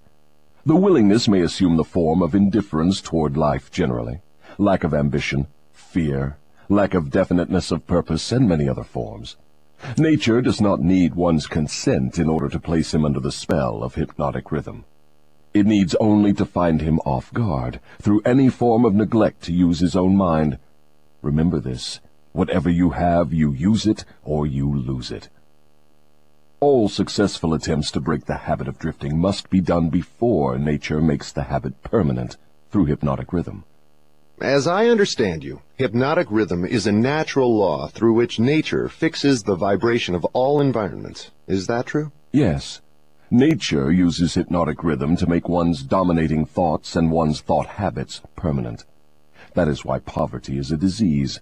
Nature makes it so by fixing permanently the thought habits of all who accept poverty as an unavoidable circumstance. Through this same law of hypnotic rhythm, nature will also fix permanently positive thoughts of opulence and prosperity. Perhaps you will better understand the working principle of hypnotic rhythm if I tell you its nature is to fix permanently all habits, whether they are mental or physical. If your mind fears poverty, your mind will attract poverty. If your mind demands opulence and expects it, your mind will attract the physical and financial equivalents of opulence. This is in accordance with an immutable law of nature. Did the writer of that sentence in the Bible, "Whatsoever a man soweth, that shall he also reap," have in mind this law of nature? He could have nothing else in mind. The statement is true. You can see evidence of its truth in all human relationships. And that is why the man who forms the habit of drifting through life must accept whatever life hands him. Is that correct? That is absolutely correct. Life pays the drifter its own price on its own terms. The non-drifter makes life pay on his own terms. Doesn't the question of morals enter into what one gets from life? To be sure, but only for the reason that one's morals have an influence on one's thoughts. No one can collect what he wants from life merely by being good, if that is what you want to know. No, I guess not. I see what you mean. We are all where we are and what we are because of our own deeds. No, not exactly. You are where you are and what you are because of your thoughts and your deeds. Then there is no such reality as luck, is there? Emphatically no. Circumstances which people do not understand are classified under the heading of luck. Back of every reality is a cause. Often the cause is so far removed from the effect that the circumstance can be explained only by attributing it to the operation of luck. Nature knows no such law as luck. It is a man-made hypothesis with which he explains away things he does not understand. The terms luck and miracle are twin sisters. Neither of them has any real existence except in the imaginations of people. Both are used to explain that which people do not understand. Remember this. Everything having a real existence is capable of proof. Keep this one truth in mind, and you will become a sounder thinker. Which is more important, one's thoughts or one's deeds? All deeds follow thoughts. There can be no deeds without their having first been patterned in thought. Moreover, all thoughts have a tendency to clothe themselves in their physical counterpart. One's dominating thoughts, that is, the thoughts one mixes with the emotions, desire, hope, faith, fear, hate, greed, enthusiasm, not only have a tendency to clothe themselves in their physical equivalent, but they are bound to do so. That reminds me to ask you to tell me more about yourself. Where, in addition to the minds of people, do you dwell and operate? I operate wherever there is something I can control and appropriate. I have already told you I am the negative portion of the electron of matter. I am the explosion in lightning. I am the pain in disease and physical suffering. I am the unseen general in warfare. I am the unknown commissioner of poverty and famine. I am the executioner extraordinary at death. I am the inspirer of lust after the flesh. I am the creator of jealousy and envy and greed. I am the instigator of fear. I am the genius who converts the achievements of men of science into instruments of death. I am the destroyer of harmony in all manner of human relationships. I am the antithesis of justice. I am the driving force in all immorality. I am the stalemate of all good. I am anxiety, suspense, superstition, and insanity. I am the destroyer of hope and faith. I am the inspirer of destructive gossip and scandal. I am the discourager of free and independent thought. In brief, I am the creator of all forms of human misery, the instigator of discouragement and disappointment. And you do not call that cold and cruel? I call that definite and dependable. The world depression broke up the habits of men everywhere and redistributed the sources of opportunity in all walks of life on an unprecedented scale. The drifter's pet alibi, with which he tries to explain away his undesirable position, is his cry that the world has run dry of opportunities. Non-drifters do not wait for opportunity to be placed in their way. They create opportunity to fit their desires and demands of life. Are non-drifters smart enough to avoid the influence of hypnotic rhythm? No one is smart enough to dodge the influence of hypnotic rhythm. One could just as easily avoid the influence of the law of gravity. The law of hypnotic rhythm fixes permanently the dominating thoughts of men, whether they be drifters or non-drifters. There is no reason why a non-drifter would want to avoid the influence of hypnotic rhythm, because that law is favorable to him. It helps him convert his dominating aims, plans, and purposes into their physical replicas. It fixes his habits of thought and makes them permanent. Only the drifter would wish to dodge the influence of hypnotic rhythm. For the better portion of my adult life, I've been a drifter. How did I manage to escape being swept into the whirlpool of hypnotic rhythm? You haven't escaped. The major portion of your dominating thoughts and desires since you reached adulthood has been a well-defined, definite desire to understand all the potentialities of the mind. You may have drifted on thoughts of lesser importance, but you did not drift in connection with this desire. Because you did not drift, you are now recording a document which gives you exactly what your dominating thoughts demanded of life. Why doesn't your opposition use hypnotic rhythm to make permanent one's higher thoughts and nobler deeds? Why does your opposition permit you to use this stupendous force as a means of entangling people in a web of evil, spun by their own thoughts and deeds? Why does your opposition not outwit you by binding people with thoughts which build and lift them above your influence? The law of hypnotic rhythm is available to all who will use it. I make use of it more effectively than does my opposition, because I offer people more attractive bribes to think my sort of thoughts and indulge in my sort of deeds. In other words, you control people by making negative thinking and destructive deeds pleasing to them. Is that correct? That is the idea exactly. I've often wondered why your opposition, what we earthbound call God, does not annihilate you. Can you tell me why? Because the power is as much mine as his. It is as available to me as to him. That is what I have been trying to get over to you. The highest power in the universe can be used for constructive purposes, through what you call God, or it can be used for negative purposes, through what you call the devil. And something more important still, it can be used by any human being just as effectively as by God or the devil. You make a far-reaching claim. Can you prove your claim? Yes, but it would be better if you proved it for yourself. The devil's word is not worth much among your earthbound sinners. Neither is God's word. You fear the devil and refuse to trust your God. Therefore, you have but one source available through which you may appropriate the benefits of universal power, and that is by trusting and using your own power of thought. This is the direct road to the universal storehouse of infinite intelligence. There is no other road available to any human being.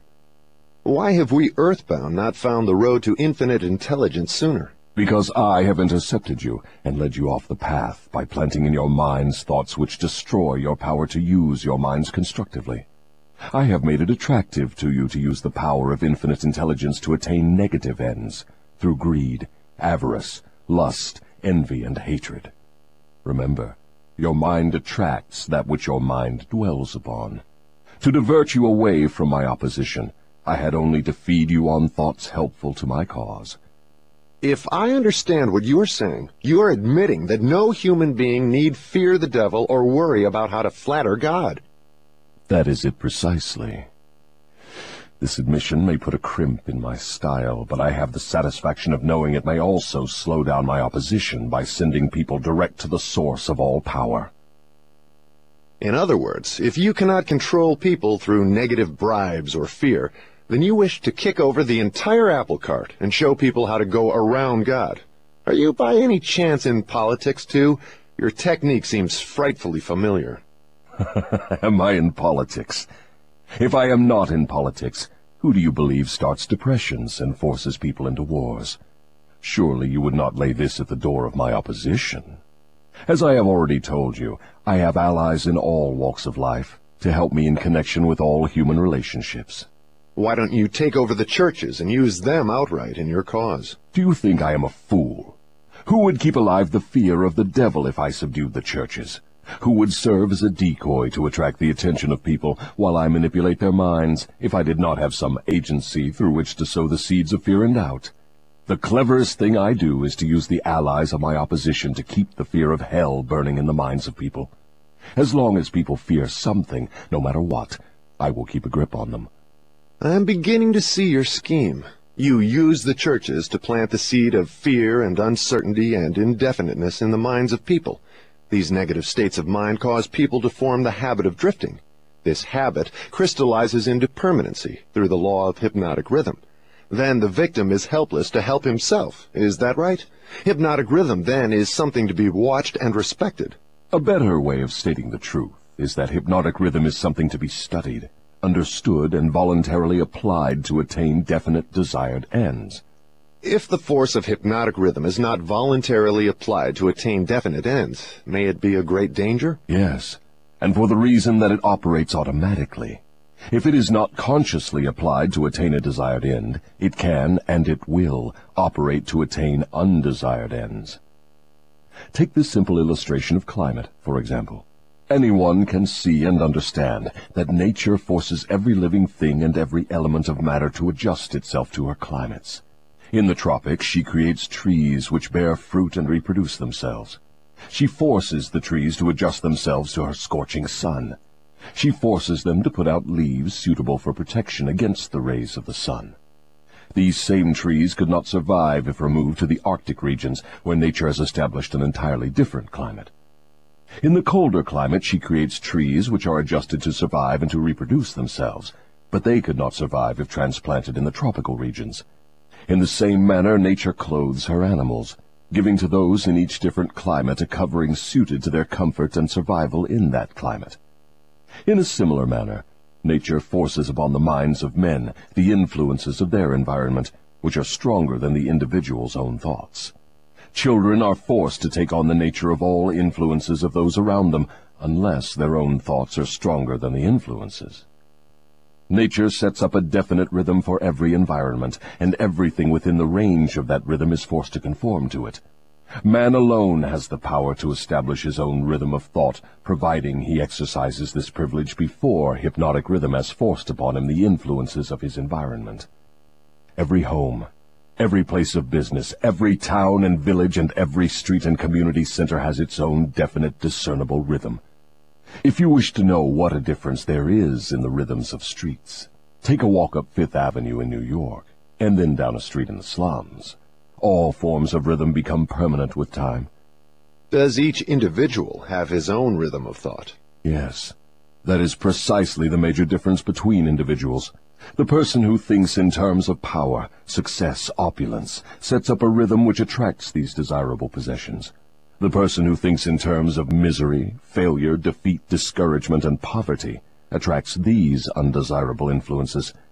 This explains why both success and failure are the result of habit. Habit establishes one's rhythm of thought, and that rhythm attracts the object of one's dominating thoughts. Hypnotic rhythm is something resembling a magnet which attracts things for which it has a magnetic affinity. Is that correct? Yes, that is correct. That is why the poverty-stricken herd themselves into the same communities.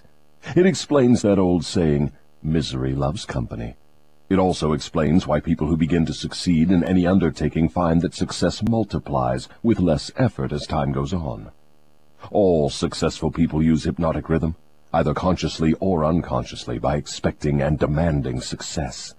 The demand becomes a habit, hypnotic rhythm takes over the habit, and the law of harmonious attraction translates it into its physical equivalent. In other words, if I know what I want from life, demand it, and back my demand by a willingness to pay life's price for what I want, and refuse to accept any substitutes, the law of hypnotic rhythm takes over my desire and helps, by natural and logical means, to transmute it into its physical counterpart. Is that true? That describes the way the law works. Science has established irrefutable evidence that people are what they are because of heredity and environment. They bring over with them at birth a combination of all the physical qualities of all their numberless ancestors. After they arrive here, they reach the age of self-consciousness, and from there on, they shape their own personalities and more or less fix their own earthly destinations as the result of the environmental influences to which they are subjected, especially the influences which control them during early childhood. These two facts have been so well established, there's no room for any intelligent person to question them. How can hypnotic rhythm change the nature of a physical body, which is a combination of thousands of ancestors who have lived and died before one is born? How can hypnotic rhythm change the influence of one's environment? People who are born in poverty and ignorance have a strong tendency to remain poverty-stricken and ignorant all through life. What, if anything, can hypnotic rhythm do about this? Hypnotic rhythm cannot change the nature of the physical body one inherits at birth. But it can, and it does, modify change, control, and make permanent one's environmental influences. If I understand what you mean, a human being is forced by nature to take on and become a part of the environment he chooses, or the environment that may be forced upon him? That is correct. But there are ways and means by which an individual may resist the influences of an environment he does not wish to accept, and also a method of procedure by which one may reverse the application of hypnotic rhythm from negative to positive ends. Do you mean that there is a definite method by which hypnotic rhythm can be made to serve instead of destroy one? I mean just that. Tell me how this astounding end may be attained. For my description to be of any practical value, it will be necessarily lengthy, because it will have to cover 7 principles of psychology, which must be understood and applied by all who use hypnotic rhythm to aid them in forcing life to yield that which they want. Then break your description into 7 parts, each giving a detailed analysis of one of the 7 principles with simple instructions for its practical application. Your Majesty will now proceed to unfold the secrets of the 7 principles through which human beings may force life to provide them with spiritual, mental, and physical freedom. Do not be sparing in your description of these principles. I want a complete illustration of how the principles may be used by anyone who chooses to use them. Tell us all you know about the principle of definiteness of purpose. If you go through with this mad idea of publishing my confession, you will open the gates of hell and turn loose all the precious souls I have collected back down through the ages. You will deprive me of souls yet unborn. You will release from my bondage millions now living. Stop, I beg of you. Open up. Let's hear what you have to say about the principle of definiteness of purpose. You are pouring water on the fires of hell, but the responsibility is yours, not mine. I may as well tell you that any human being who can be definite in his aims and plans can make life hand over whatever is wanted. That is a broad claim, Your Majesty. Do you wish to tone it down a bit? Tone it down? No, I wish to tone it up. When you hear what I now have to say, you will understand why the principle of definiteness is so important. My opposition uses a clever little trick to cheat me of my control over people. The opposition knows that definiteness of purpose closes the door of one's mind so tightly against me that I cannot break through unless I can induce one to form the habit of drifting. Why doesn't your opposition give your secret to all people by telling them to avoid you through definiteness of purpose? You have already admitted that 2 out of every 100 people belong to your opposition. Because I am more clever than my opposition. I draw people away from definiteness with my promises. You see, I control more people than my opposition because I am a better salesman and a better showman. I attract people by feeding them liberally of the thought habits in which they like to indulge. Is definiteness of purpose something with which one must be born, or may it be acquired? Everyone, as I have told you before, is born with the privilege of being definite, but 98 out of every 100 people lose this privilege by sleeping on it. The privilege of definiteness can be maintained only by adopting it as a policy by which one is guided in all the affairs of life. Oh, I see. One takes advantage of the principle of definiteness, just as one may build a strong physical body, through constant, systematic use. Is that it? You have stated the truth clearly and accurately. Now I think we are getting somewhere, Your Majesty.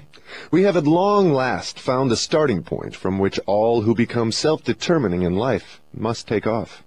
We have discovered from your astounding confession that your greatest asset is man's lack of caution, which enables you to lead him into the jungle of indefiniteness through simple bribes. We have learned, beyond the question of doubt, that anyone who adopts definiteness of purpose as a policy and uses it in all of his daily experiences cannot be induced to form the habit of drifting.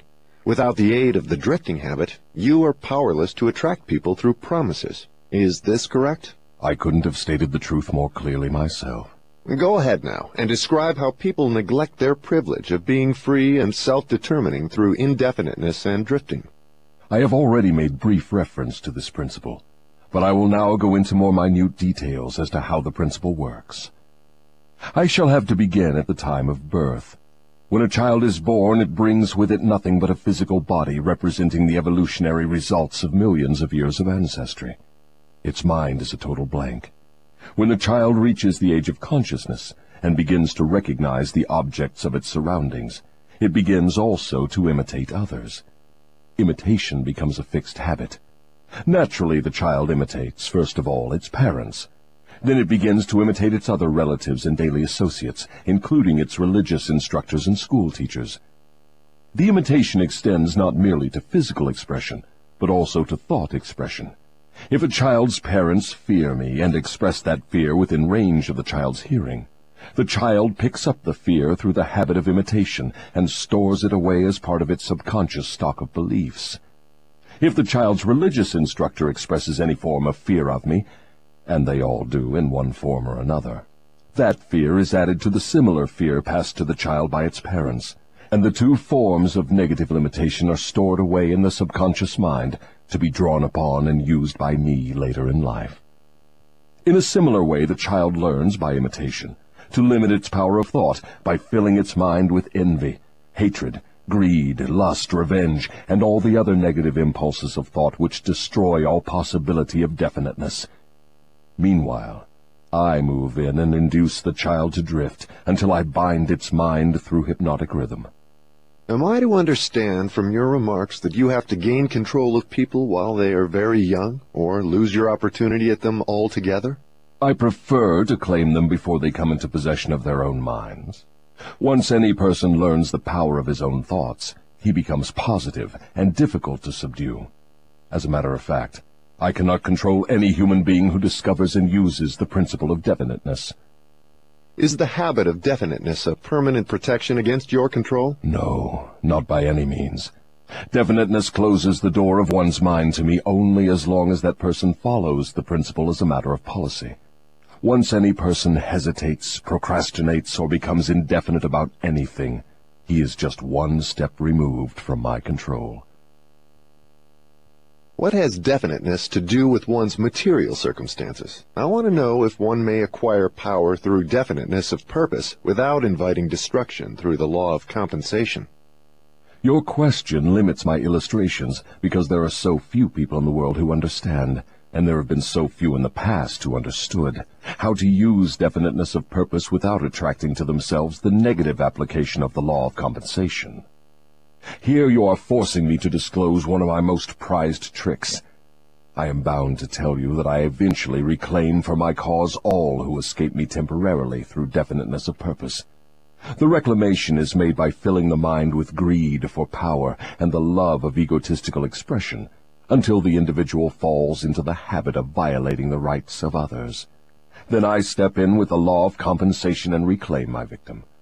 So I see from your admission that definiteness of purpose may be dangerous in proportion to its possibility as a power.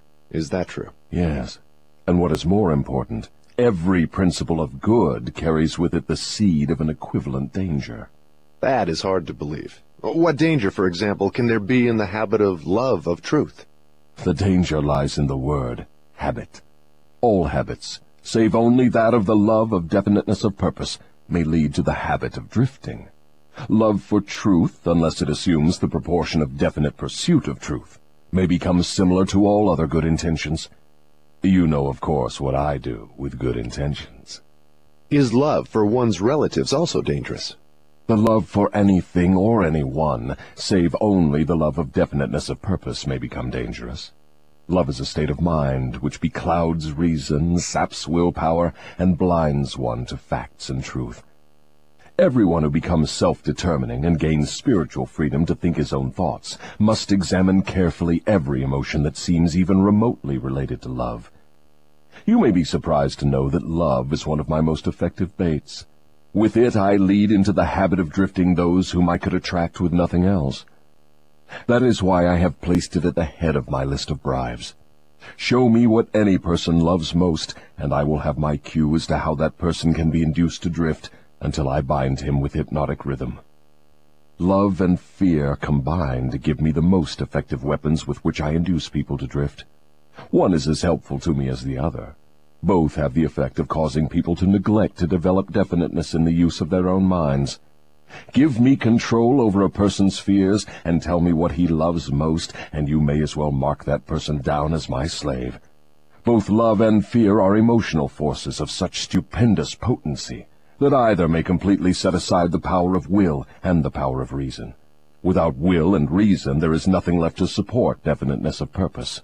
But, Your Majesty, life would not be worth living if people never felt the emotion of love. Ah, you are right as far as your reasoning goes, but you neglected to add that love should be under one's definite control at all times.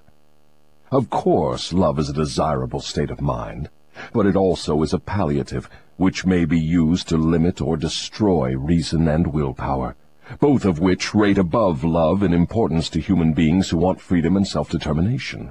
I understand from what you say that people who gain power must harden their emotions, master fear, and subdue love. Is that correct?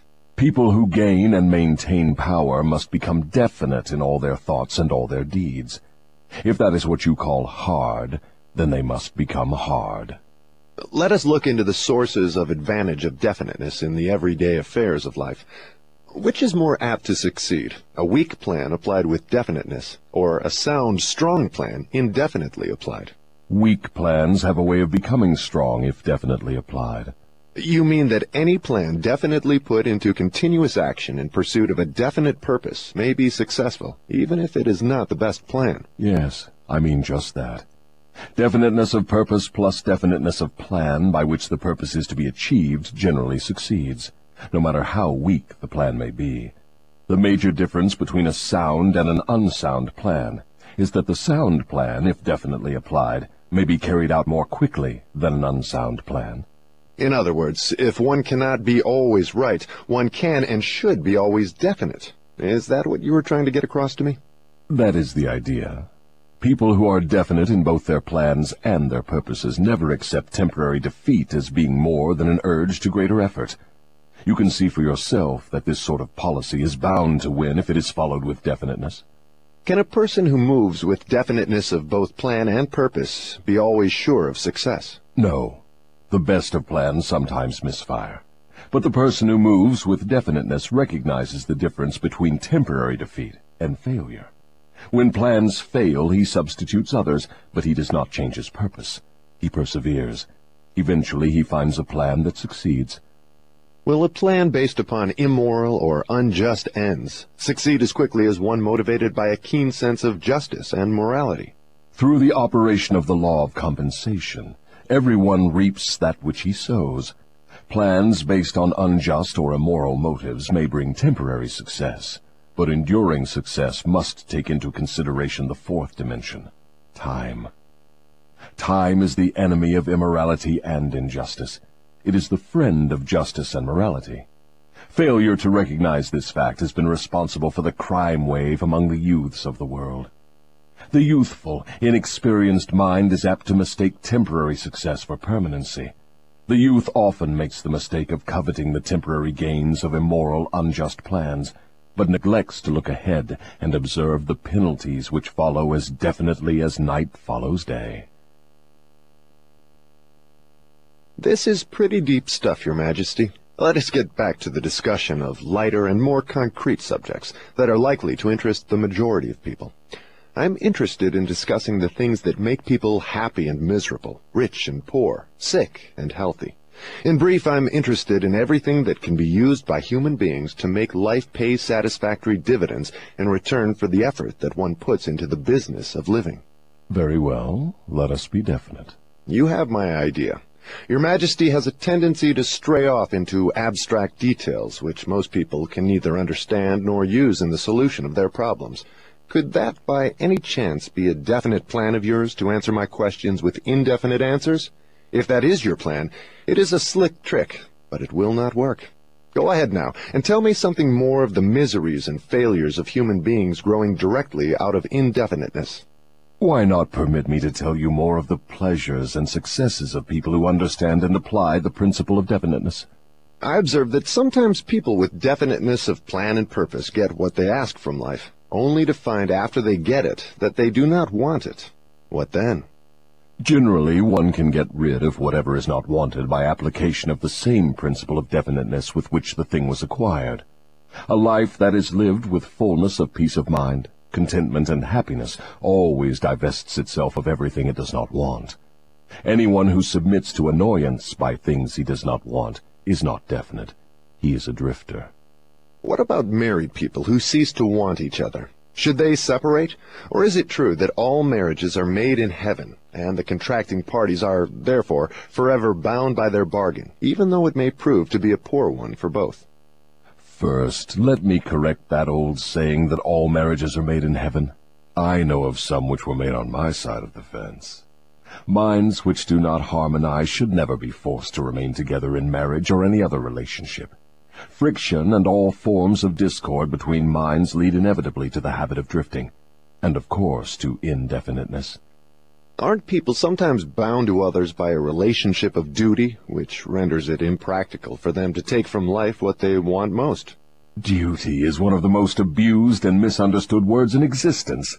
The first duty of every human being is to himself. Every person owes himself the duty of finding how to live a full and happy life. Beyond this, if one has time and energy, not needed in the fulfillment of his own desires, one may assume responsibility for helping others. Isn't that a selfish attitude? And isn't selfishness one of the causes of failure to find happiness? I stand by my statement that there is no higher duty than that which one owes himself. Doesn't a child owe something in the way of duty to its parents, who gave it life and sustenance during its periods of helplessness?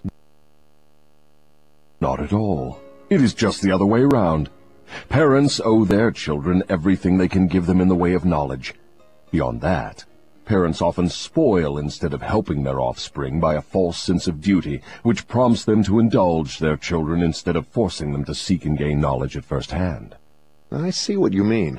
Your theory is that too much help thrust upon the youth encourages him to drift and become indefinite in all things. You believe that necessity is a teacher of great sagacity, that defeat carries with it an equivalent virtue, that unearned gifts of every nature may become a curse instead of a blessing. Is that correct? You have stated my philosophy perfectly. My belief is not theory, it is fact. Then you do not advocate prayer as a means of gaining desirable ends. On the contrary, I do advocate prayer, but not the sort of prayer that consists of empty, begging, meaningless words. The sort of prayer against which I am helpless is the prayer of definiteness of purpose. I never thought of definiteness of purpose as being a prayer. How can it be? Definiteness is in effect the only sort of prayer upon which one can rely.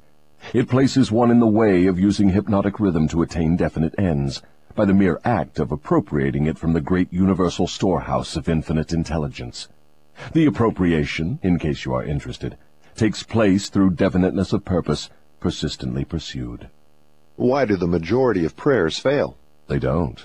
All prayers bring that for which one prays. But you just said that definiteness of purpose is the only sort of prayer upon which one can rely. Now you say that all prayers bring results. What do you mean? There is nothing inconsistent about it. The majority of people who pray go to prayer only after everything else fails them. Naturally, they go with their minds filled with fear that the prayers will not be answered. Well, their fears are realized. The person who goes to prayer with definiteness of purpose and faith in the attainment of that purpose puts into motion the laws of nature, which transmute one's dominating desires into their physical equivalent. That is all there is to prayer. One form of prayer is negative and brings only negative results. One form is positive and brings definite positive results. Could anything be more simple? People who whine and beg God to assume responsibility for all their troubles and provide them with all the necessities and luxuries of life are too lazy to create what they want and translate it into existence through the power of their own minds. When you hear a person praying for something that he should procure through his own efforts, you may be sure you are listening to a drifter. Infinite intelligence favors only those who understand and adapt themselves to her laws. She makes no discrimination because of fine character or pleasing personality. These things help people negotiate their way through life more harmoniously with one another. But the source from which prayer is answered is not impressed by fine feathers. Nature's law is, know what you want, adapt yourself to my laws, and you shall have it. Does that harmonize with the teachings of Christ? Perfectly. Also, it harmonizes with the teachings of all truly great philosophers. Is your theory of definiteness in harmony with the philosophy of men of science? Definiteness is the major difference between a scientist and a drifter. Through the principle of definiteness of purpose and plan, the scientist forces nature to hand over her most profound secrets. It was through this principle that Edison uncovered the secret of the talking machine, the incandescent electric light, and scores of other benefits for mankind. Then I understand that definiteness is the first requisite for success in all earthly undertakings. Is that right? Exactly. Anything which teaches people to examine facts and coordinate them into definite plans through accurate thinking is hard on my profession. If this thirst for definite knowledge now spreading over the world keeps up, my business will be shot to pieces within the next few centuries. I thrive on ignorance, superstition, intolerance, and fear. But I cannot stand up under definite knowledge properly organized into definite plans in the minds of people who think for themselves. Why don't you take over omnipotence and manage the whole works in your own way? You might as well ask why the negative portion of the electron doesn't take over the positive portion and run the entire works. The answer is that both the positive and the negative charges of energy are necessary to the existence of the electron. One is balanced equally against the other, stalemated as it were. So it is with what you call omnipotence and I. We represent the positive and the negative forces of the entire system of universes, and we are equally balanced one against the other. If this power of balance were shifted the slightest degree, the whole system of universes would become quickly reduced to a mass of inert matter. Now you know why I cannot take over the whole show and run it my way. If what you say is true, you have exactly the same power as omnipotence. Is that true? That is correct. My opposition, you call it omnipotence, expresses itself through the forces which you call good, the positive forces of nature. I express myself through the forces you call bad, the negative forces. Both good and bad are coincidental with existence. One is as important as the other. Then the doctrine of predestination is sound. People are born to success or failure, misery or happiness, to be good or bad, and they have nothing to do with this, nor can they modify their natures. Is that your claim? Emphatically not. Every human being has a wide range of choice in both his thoughts and his deeds. Every human being can use his brain for the reception and the expression of positive thoughts, or he can use it for the expression of negative thoughts. His choice in this important matter shapes his entire life. From what you have said, I gather the idea that human beings have more freedom of expression than either you or your opposition. Is that correct? That is true. Omnipotence and I are bound by immutable laws of nature. We cannot express ourselves in any manner not conforming to these laws. Then it is true that man has rights and privileges not available to either omnipotence or the devil. Is that the truth? Yes, that is true. But you might well have added that man is not yet fully awakened to the realization of this potential power. Man still regards himself as something resembling the worms in the dust. when in reality he has more power than all other living things combined. Definiteness of purpose seems to be a panacea for all evils of man. Not that, perhaps, but you may be sure no one ever will become self-determining without it.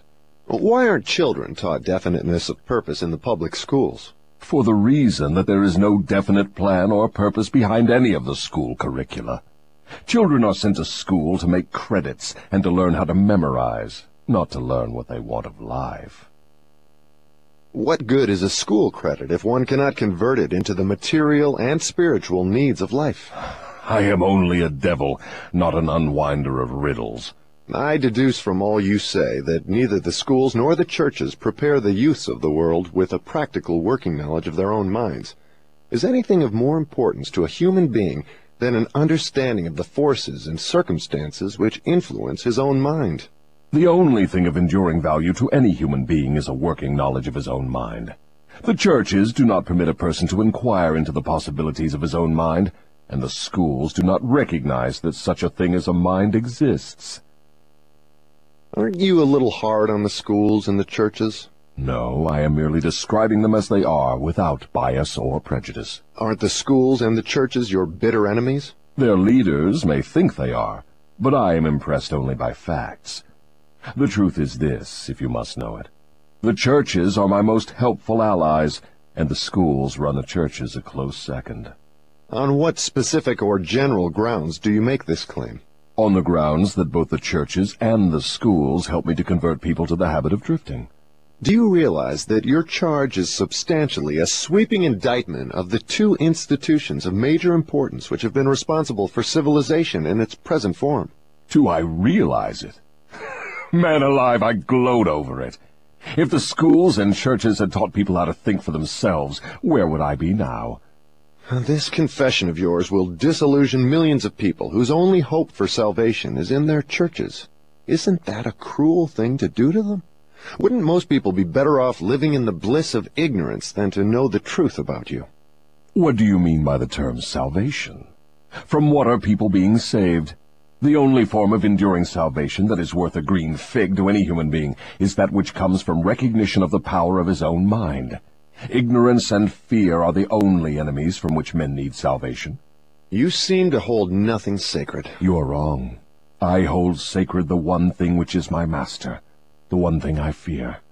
What is that? The power of independent thought backed by definiteness of purpose.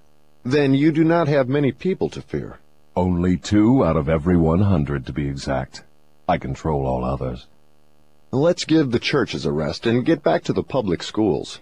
Your confession has shown clearly that you thrive and perpetuate yourself from one generation to another by the clever trick of taking over the minds of children before they have the chance to learn how to use their minds. I wish to know what is wrong with a public school system that permits the devil to control so many people. I wish to know also what can be done to the established system of teaching that will ensure all children the opportunity to learn, first, that they have minds, and second, how to use those minds to bring spiritual and economic freedom. I am putting the question to you definitely enough, and since you have stressed the importance of definiteness of purpose, I am here and now putting you on notice that your answer to my question must be definite. Wait a moment while I catch my breath. You have given me quite an order. It seems strange that you would come to the devil to learn how to live. I should think you would go to my opposition. Why don't you? Your Majesty, it is you who are on trial here, not I. I want the truth, and I am not particular as to the source from which I get it. There is something radically wrong with the system of education that has given us a balance sheet with life, that shows us hopelessly in the red, and groping for the road to self-determination as if we were so many animals lost in the jungle. I want to know 2 things about this system. First, what is the major weakness of the system? Second, how can this weakness be eliminated? The floor is yours again. Please, stick to the question and stop trying to decoy me into the discussion of deep abstract subjects. That's definite, is it not? You leave me no choice but that of direct answer. To begin with, the public school system approaches the subject of education from the wrong angle. The school system endeavors to teach children to memorize facts, instead of teaching them how to use their own minds. Is that all that is wrong with the system? Oh no, that is only the beginning. Another major weakness of the school system is that it does not establish in the minds of children either the importance of definiteness of purpose, or make any attempt to teach youths how to be definite about anything. The major object of all schooling is to force the students to cram their memories with facts, instead of teaching them how to organize and make practical use of facts. This cramming system centers the attention of students on the accumulation of credits, but overlooks the important question of how to use knowledge in the practical affairs of life. This system turns out graduates whose names are inscribed upon parchment certificates, but whose minds are empty of self-determination. The school system got off to a bad start at the beginning. The schools began as institutions of higher learning, operated entirely for the select few whose wealth and family entitled them to education. Thus, the entire school system was evolved by beginning at the top and working back down to the bottom.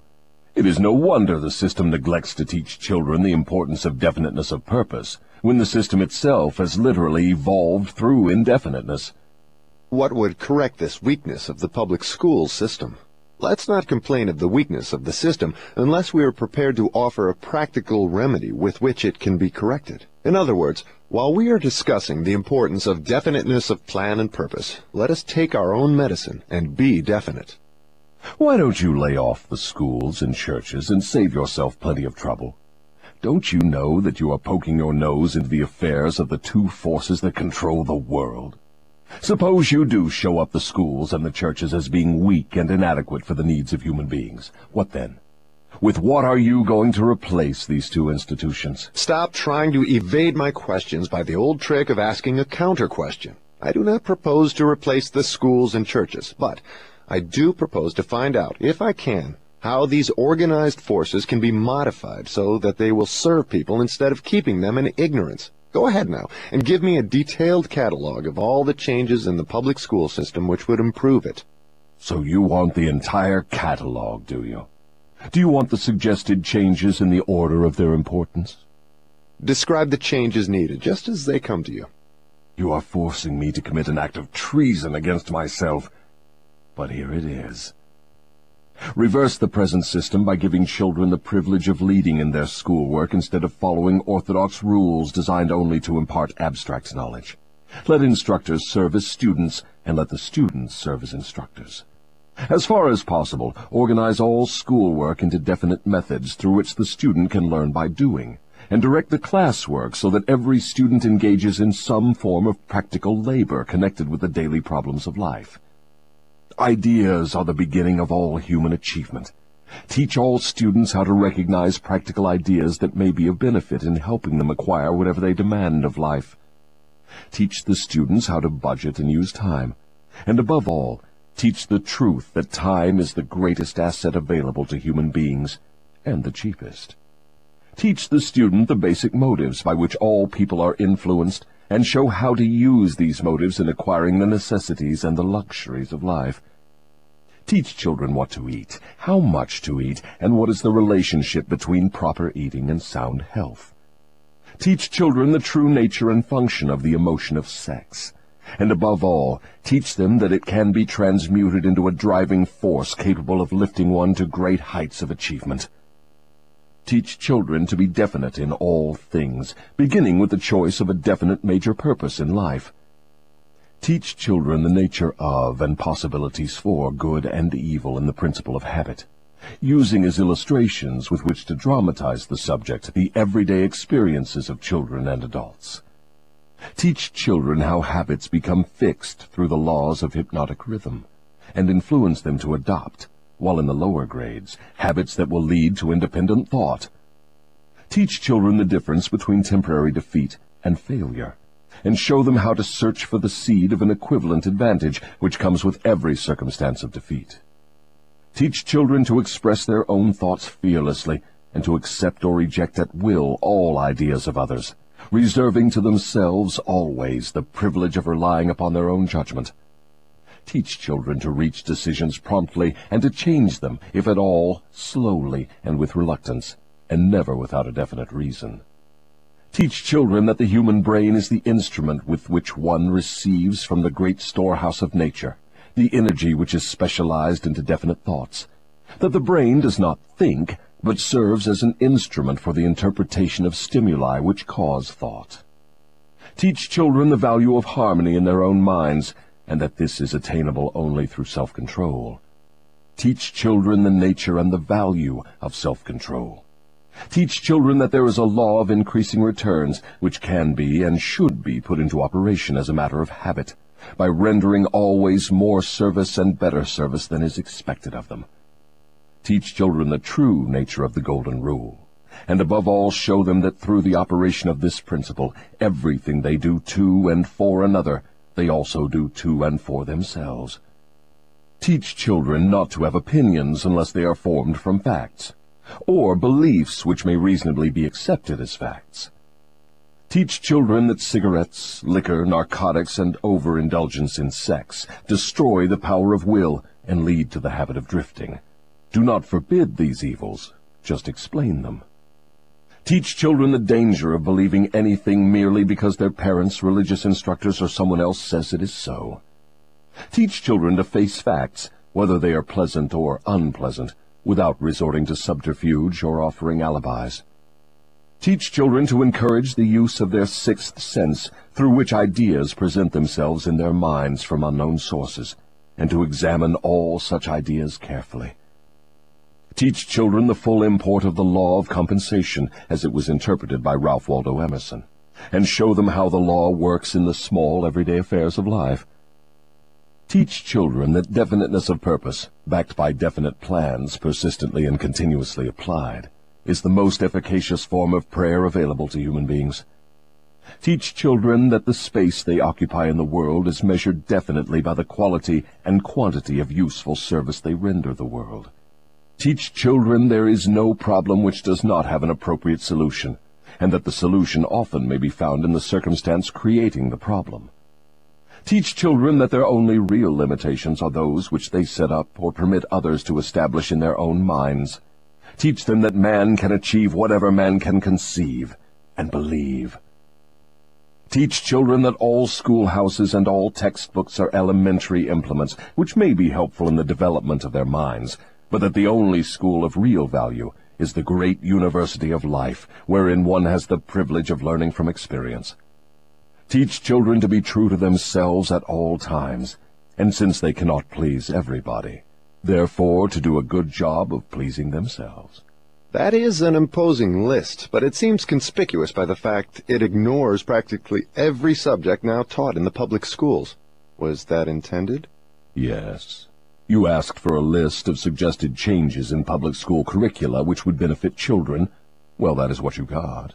Some of the changes you suggest are so unorthodox they would shock most of the educators of today, wouldn't they? Most of the educators of today need to be shocked. A good sound shock often helps the brain that has been atrophied by habit. Would the changes you suggest for the public schools give children immunity against the habit of drifting? Yes, that is one of the results the changes would bring, but there are others, too. How could the suggested changes be forced into the public school system? You know, of course, it is as difficult to get a new idea into an educator's brain as it is to interest a religious leader in modifying religion so it will help people to get more from life. The quickest and surest way to force practical ideas into the public schools is to first introduce the ideas through private schools and establish such a demand for their use that public school officials will be compelled to employ them.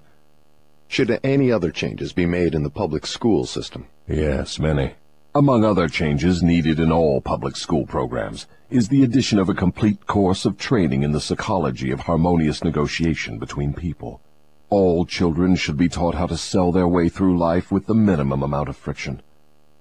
Every public school should teach the principles of individual achievement through which one may attain to a position of financial independence.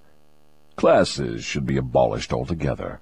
They should be replaced by the round table or conference system, such as businessmen employ. All students should receive individual instruction and guidance in connection with subjects which cannot be properly taught in groups.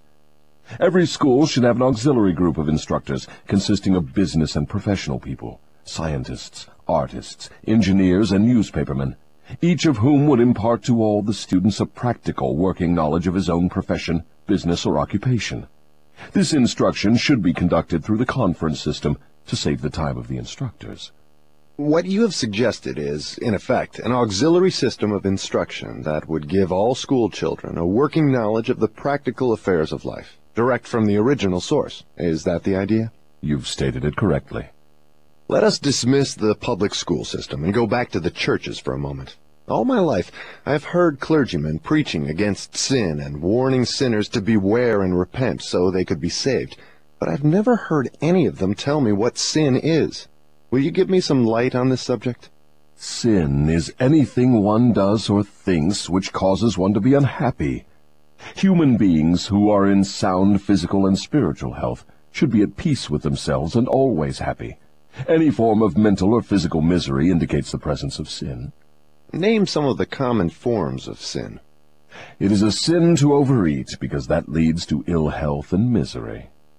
It is a sin to overindulge in sex, because that breaks down one's willpower and leads to the habit of drifting. It is a sin to permit one's mind to be dominated by negative thoughts of envy, greed, fear, hatred, intolerance, vanity, self-pity, or discouragement, because these states of mind lead to the habit of drifting. It is a sin to cheat, lie, and steal, because these habits destroy self-respect, subdue one's conscience, and lead to unhappiness. It is a sin to remain in ignorance, because that leads to poverty and loss of self-reliance. It is a sin to accept from life anything one does not want, because that indicates an unpardonable neglect to use the mind. Is it a sin for one to drift through life without definite aim, plan, or purpose? Yes, because this habit leads to poverty and destroys the privilege of self-determination. It also deprives one of the privilege of using his own mind as a medium of contact with infinite intelligence. Are you the chief inspirer of sin? Yes. It is my business to gain control of the minds of people in every way possible. Can you control the mind of a person who commits no sin? I cannot, because that person never permits his mind to be dominated by any form of negative thought. I cannot enter the mind of one who never sins, let alone control it. What is the commonest and most destructive of all sins? Fear and ignorance. Have you nothing else to add to the list? There is nothing else to be added. What is faith? It is a state of mind wherein one recognizes and uses the power of positive thought as a medium by which one contacts and draws upon the universal store of infinite intelligence at will. In other words, faith is the absence of all forms of negative thought. Is that the idea? Yes, that is another way of describing it. Has a drifter the capacity to use faith? He may have the capacity, but he does not use it. Everyone has the potential power to clear his mind of all negative thoughts, and thereby avail himself of the power of faith. Stating the matter in another way, faith is definiteness of purpose backed by belief in the attainment of the object of that purpose. Is that correct? That's the idea exactly. What preparation must one undergo before being able to move with definiteness of purpose at all times?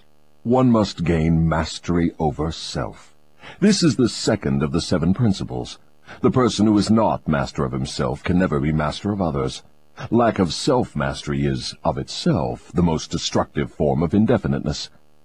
Where should one begin when making a start at control over self? By mastering the 3 appetites responsible for most of one's lack of self-discipline. The 3 appetites are 1. The desire for food, 2. The desire for expression of sex, 3. The desire to express loosely organized opinions. Does man have other appetites which need control? Yes, many of them. But these 3 are the ones which should be conquered first. When a man becomes master of these 3 appetites, he has developed enough self-discipline to conquer easily those of lesser importance. But these are natural appetites. They must be indulged if one is to be healthy and happy. To be sure, they are natural appetites, but they are also dangerous, because people who have not mastered themselves overfeed the appetites. Self-mastery contemplates sufficient control over the appetites to enable one to feed them what they need and withhold food not needed. Your viewpoint is both interesting and educational. Describe the details through which I may understand how and under what circumstances people overfeed the appetites. Take the desire for physical food, for example.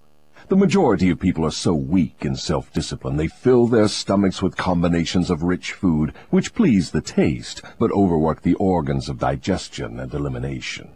They pour into their stomachs both quantity and combinations of food, which the body chemist can dispose of only by converting the food into deadly toxic poisons.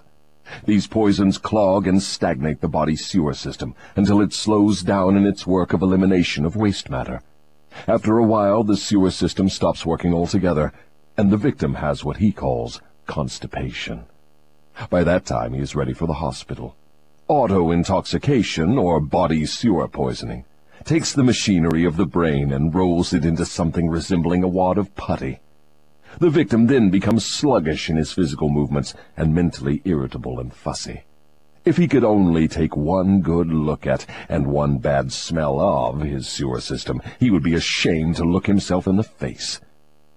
City sewers are not the pleasantest of places when they become overloaded or clogged, but they are clean and sweet compared with the intestinal sewer when it has been overloaded or clogged.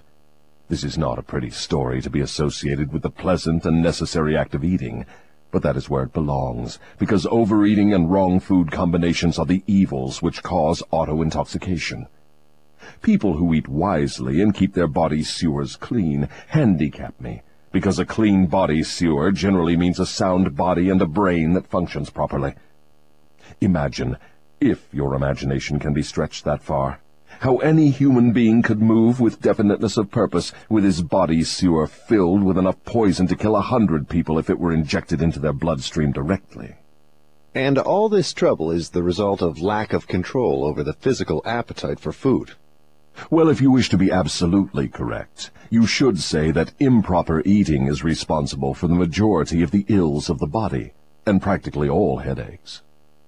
If you want proof of this, select 100 people suffering with headaches and give each of them a thorough washing out of their body sewer systems with a high enema, and observe that no fewer than 95 of the headaches will disappear within a few minutes after the sewers have been cleaned. From all you say about the intestinal tract, I gather the impression that mastery over the physical appetite for food means also mastery over the habit of neglecting to keep the intestines clean. Yes, that is true. It is just as important to eliminate the waste matter of the body and the unused portions of food as it is to take the right amount and the correct combinations of food. I never thought of auto-intoxication as being one of your devices of control over people, and I am utterly shocked to know how many people are victims of this subtle enemy. Let's hear what you have to say of the other two appetites. Well, take the desire for sex expression. Now there is a force with which I master the weak and the strong, the old and the young, the ignorant and the wise. In fact, I master all who neglect to master sex. How can one master the emotion of sex? By the simple process of transmuting that emotion into some form of activity other than copulation. Sex is one of the greatest of all forces which motivate human beings. Because of this fact, it is also one of the most dangerous forces. If humans would control their sex desires and transmute them into a driving force with which to carry on their occupation, that is, if they spent on their work 1/2 the time they dissipate in pursuit of sex, they would never know poverty. Do I understand you to imply there is a relationship between sex and poverty? Yes, where sex is not under definite control. If allowed to run its natural course, sex will quickly lead one into the habit of drifting. Is there any relationship between sex and leadership? Yes. All great leaders in every walk of life are highly sexed, but they follow the habit of controlling their sex desires, switching them into a driving force behind their occupation. Is the habit of overindulgence in sex as dangerous as the habit of taking narcotics or liquor? There is no difference between these habits. Both lead to hypnotic control through the habit of drifting. Why does the world look upon sex as something vulgar? Because of the vulgar abuse people have made of this emotion. It is not sex that is vulgar. It is the individual who neglects or refuses to control and guide it. Do you mean by your statement that one should not indulge the desire for sex? No. I mean that sex, like all other forces available to man, should be understood, mastered, and made to serve man. The desire for sex expression is as natural as the desire for food. The desire can no more be killed than one can entirely stop a river from flowing. If the emotion of sex is shut off from the natural mode of expression, it will break out in some other less desirable form, just as a river will, if dammed, break through and flow around the dam. The person who has self-discipline understands the emotion of sex, respects it, and learns to control and transmute it into constructive activities. Just what damage is there in overindulgence of sex? The greatest damage is that it depletes the source of man's greatest driving force and wastes, without adequate compensation, man's creative energy. It dissipates energy needed by nature to maintain physical health. Sex is nature's most useful therapeutic force. It depletes the magnetic energy which is the source of an attractive, pleasing personality.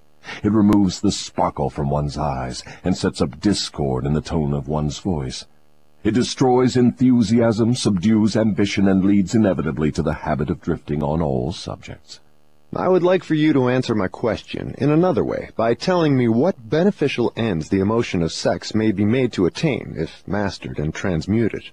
Controlled sex supplies the magnetic force that attracts people to one another. It is the most important factor of a pleasing personality. It gives quality to the tone of voice, and enables one to convey through the voice any feeling desired. It serves, as nothing else can serve, to give motive power to one's desires. It keeps the nervous system charged with the energy needed to carry on the work of maintaining the body. It sharpens the imagination, and enables one to create useful ideas. It gives quickness and definiteness to one's physical and mental movements. It gives one persistence and perseverance in the pursuit of one's major purpose in life. It is a great antidote for all fear. It gives one immunity against discouragement. It helps to master laziness and procrastination. It gives one physical and mental endurance while undergoing any form of opposition or defeat. It gives one the fighting qualities necessary under all circumstances for self-defense. In brief, it makes winners and not quitters. Are those all the advantages you claim for controlled sex energy? No, they are only some of the more important benefits it provides. Perhaps some will believe the greatest of all the virtues of sex is that it is nature's method of perpetuation of all living things. This alone should remove all thought that sex is vulgar. I gather from what you say that the emotion of sex is a virtue, not a fault. It is a virtue when controlled and directed to the attainment of desirable ends. It is a fault when neglected and permitted to lead to acts of lust. Why aren't these truths taught to children by their parents in the public schools? The neglect is due to ignorance of the real nature of sex. It is just as necessary in maintaining health for one to understand and properly use the emotion of sex as it is to keep the body's sewer system clean. Both subjects should be taught in all public schools and all homes where there are children. Wouldn't the majority of parents need instruction on the proper function and use of sex before they could intelligently teach their children? Yes, and so would the public school teachers. What relative position of importance would you give to the need for accurate knowledge on the subject of sex? It is next to the top of the list. There is but one thing of greater importance to human beings. That is accurate thought. Do I understand you to say that knowledge of the true functions of sex and ability to think accurately are the two things of greatest importance to mankind? That is what I intend you to understand. Accurate thinking comes first because it is the solution to all man's problems, the answer to all his prayers, the source of opulence and all material possessions. Accurate thinking is aided by properly controlled and directed sex emotion, because sex emotion is the same energy as that with which one thinks. It begins with those who desire self-determination sufficiently to be willing to pay its price. No one can be entirely free, spiritually, mentally, physically, and economically, without learning the art of accurate thinking. No one can learn to think accurately without including, as a part of the needed knowledge, information on the control of sex emotion through transmutation. It will be a great surprise to many people to learn there is so close a relationship between thinking and sex emotion. Tell us now about the third appetite, and let's see what it has to do with self-discipline. The habit of expressing loosely organized opinions is one of the most destructive of habits. Its destructiveness consists in its tendency to influence people to guess instead of searching for the facts when they form opinions, create ideas, or organize plans. The habit develops a grasshopper mind, one that jumps from one thing to another but never completes anything. And, of course, carelessness in the expression of opinions leads to the habit of drifting. From there it is only a step or two until one is bound by the law of hypnotic rhythm, which automatically prohibits accurate thinking. What other disadvantages are there in free expression of opinions? The person who talks too much informs the world of his aims and plans, and gives to others the opportunity to profit by his ideas. Wise men keep their plans to themselves, and refrain from expressing uninvited opinions. This prevents others from appropriating their ideas, and makes it difficult for others to interfere with their plans. Why do so many people indulge in the habit of expressing uninvited opinions?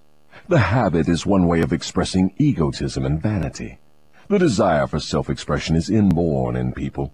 The motive back of the habit is to attract the attention of others and to impress them favorably. Actually, it has just the opposite effect. When the self-invited speaker attracts attention, it usually is unfavorable. Yes. What other disadvantages has the habit? The person who insists on talking seldom has an opportunity to learn by listening to others. But isn't it true that a magnetic speaker often puts himself in the way of opportunity to benefit himself by attracting the attention of others through his powers of oratory? Yes, a magnetic orator does have an asset of tremendous value in his ability to impress people by his speech.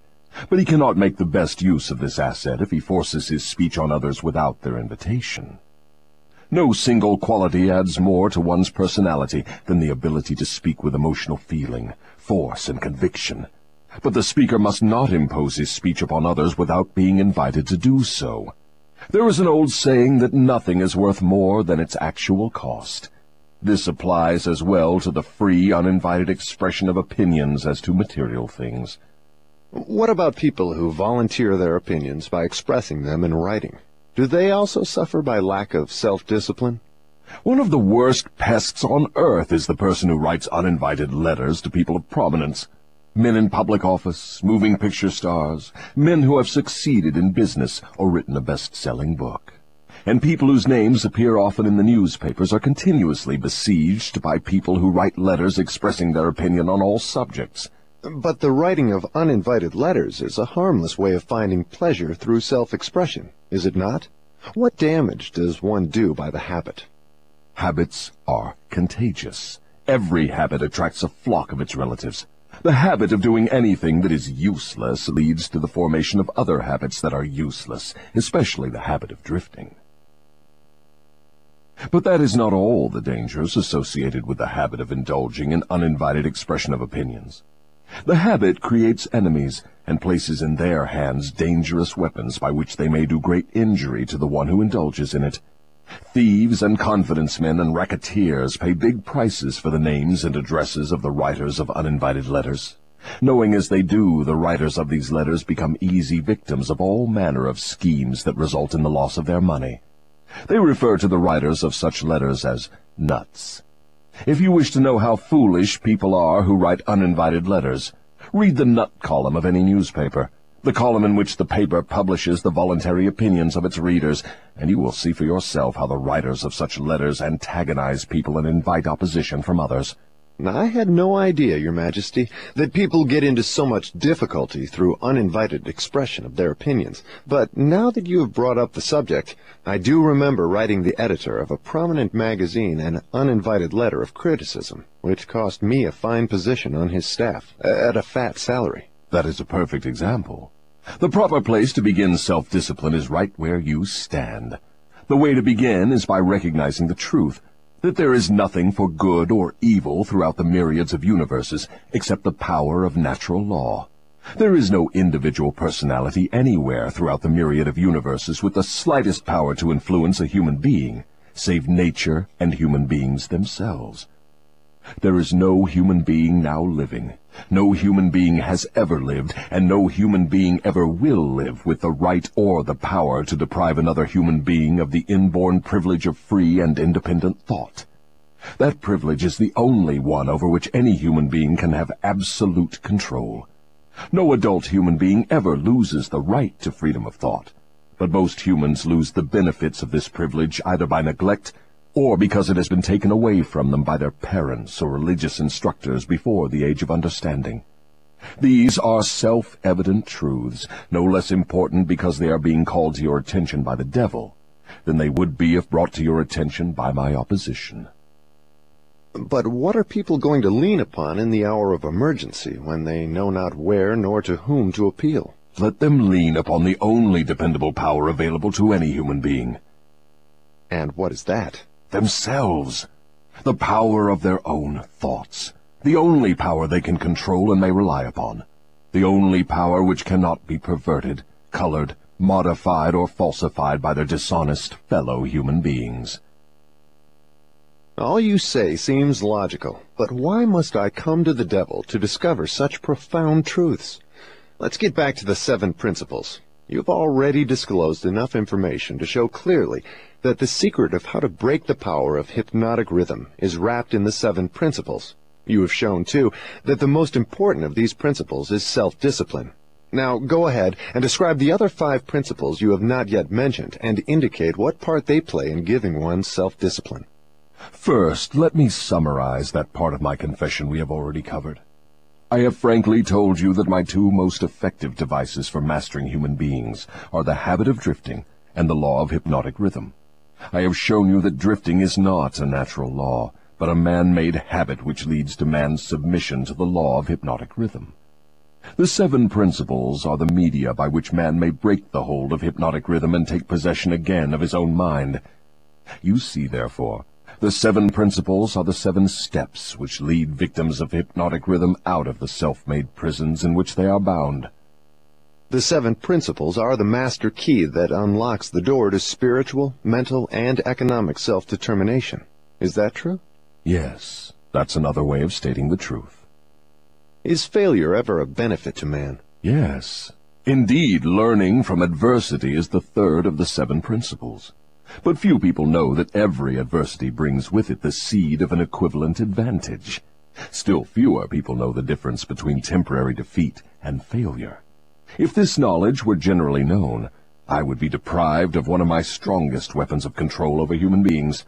But I understood you to say that failure is one of your greatest allies. I got the impression from your confession that failure causes people to lose ambition and quit trying, and then you take them over without opposition on their part. That is just the point. I take them over after they quit trying. If they knew the difference between temporary defeat and failure, they would not quit when they meet with opposition from life. If they knew that every form of defeat and all failures bring with them the seed of unborn opportunity, they would keep on fighting and win. Success usually is but one short step beyond the point where one quits fighting. Is that all one might learn from adversity, defeat, and failure? No, that is the least of what one might learn. I hate to tell you this, but failure often serves as a blessing in disguise because it breaks the grip of hypnotic rhythm and frees the mind for a fresh start. Now we are getting somewhere. So, you have confessed at long last that even nature's law of hypnotic rhythm can be, and often is, annulled by nature herself. Is that correct? No. That is not stating the matter accurately. Nature never reverses any of her natural laws. Nature does not take away a human being's freedom of thought through hypnotic rhythm. The individual gives up his freedom by abuse of this law. If a man jumped from a tree and was killed by the sudden impact of his body with the earth, through the law of gravity, you wouldn't say nature murdered him, would you?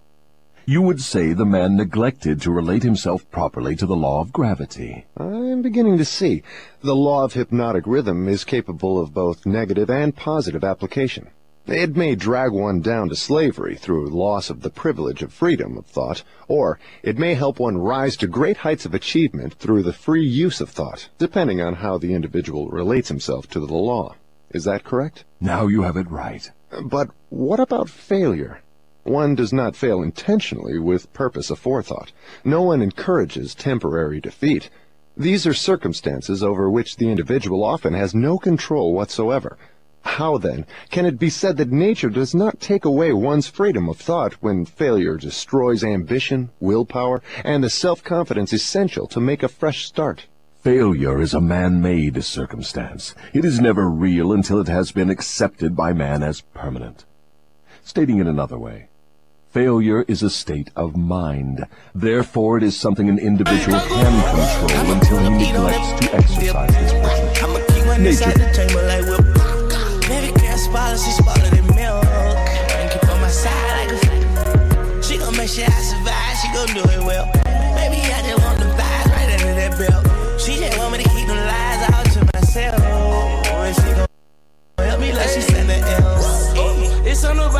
this on the battle. What it be? She got my life, I want no one to rob her. Don't take it. Know your scooter, but all she know it count on. She counting. Rich gang. I'm on her front end like a blouse.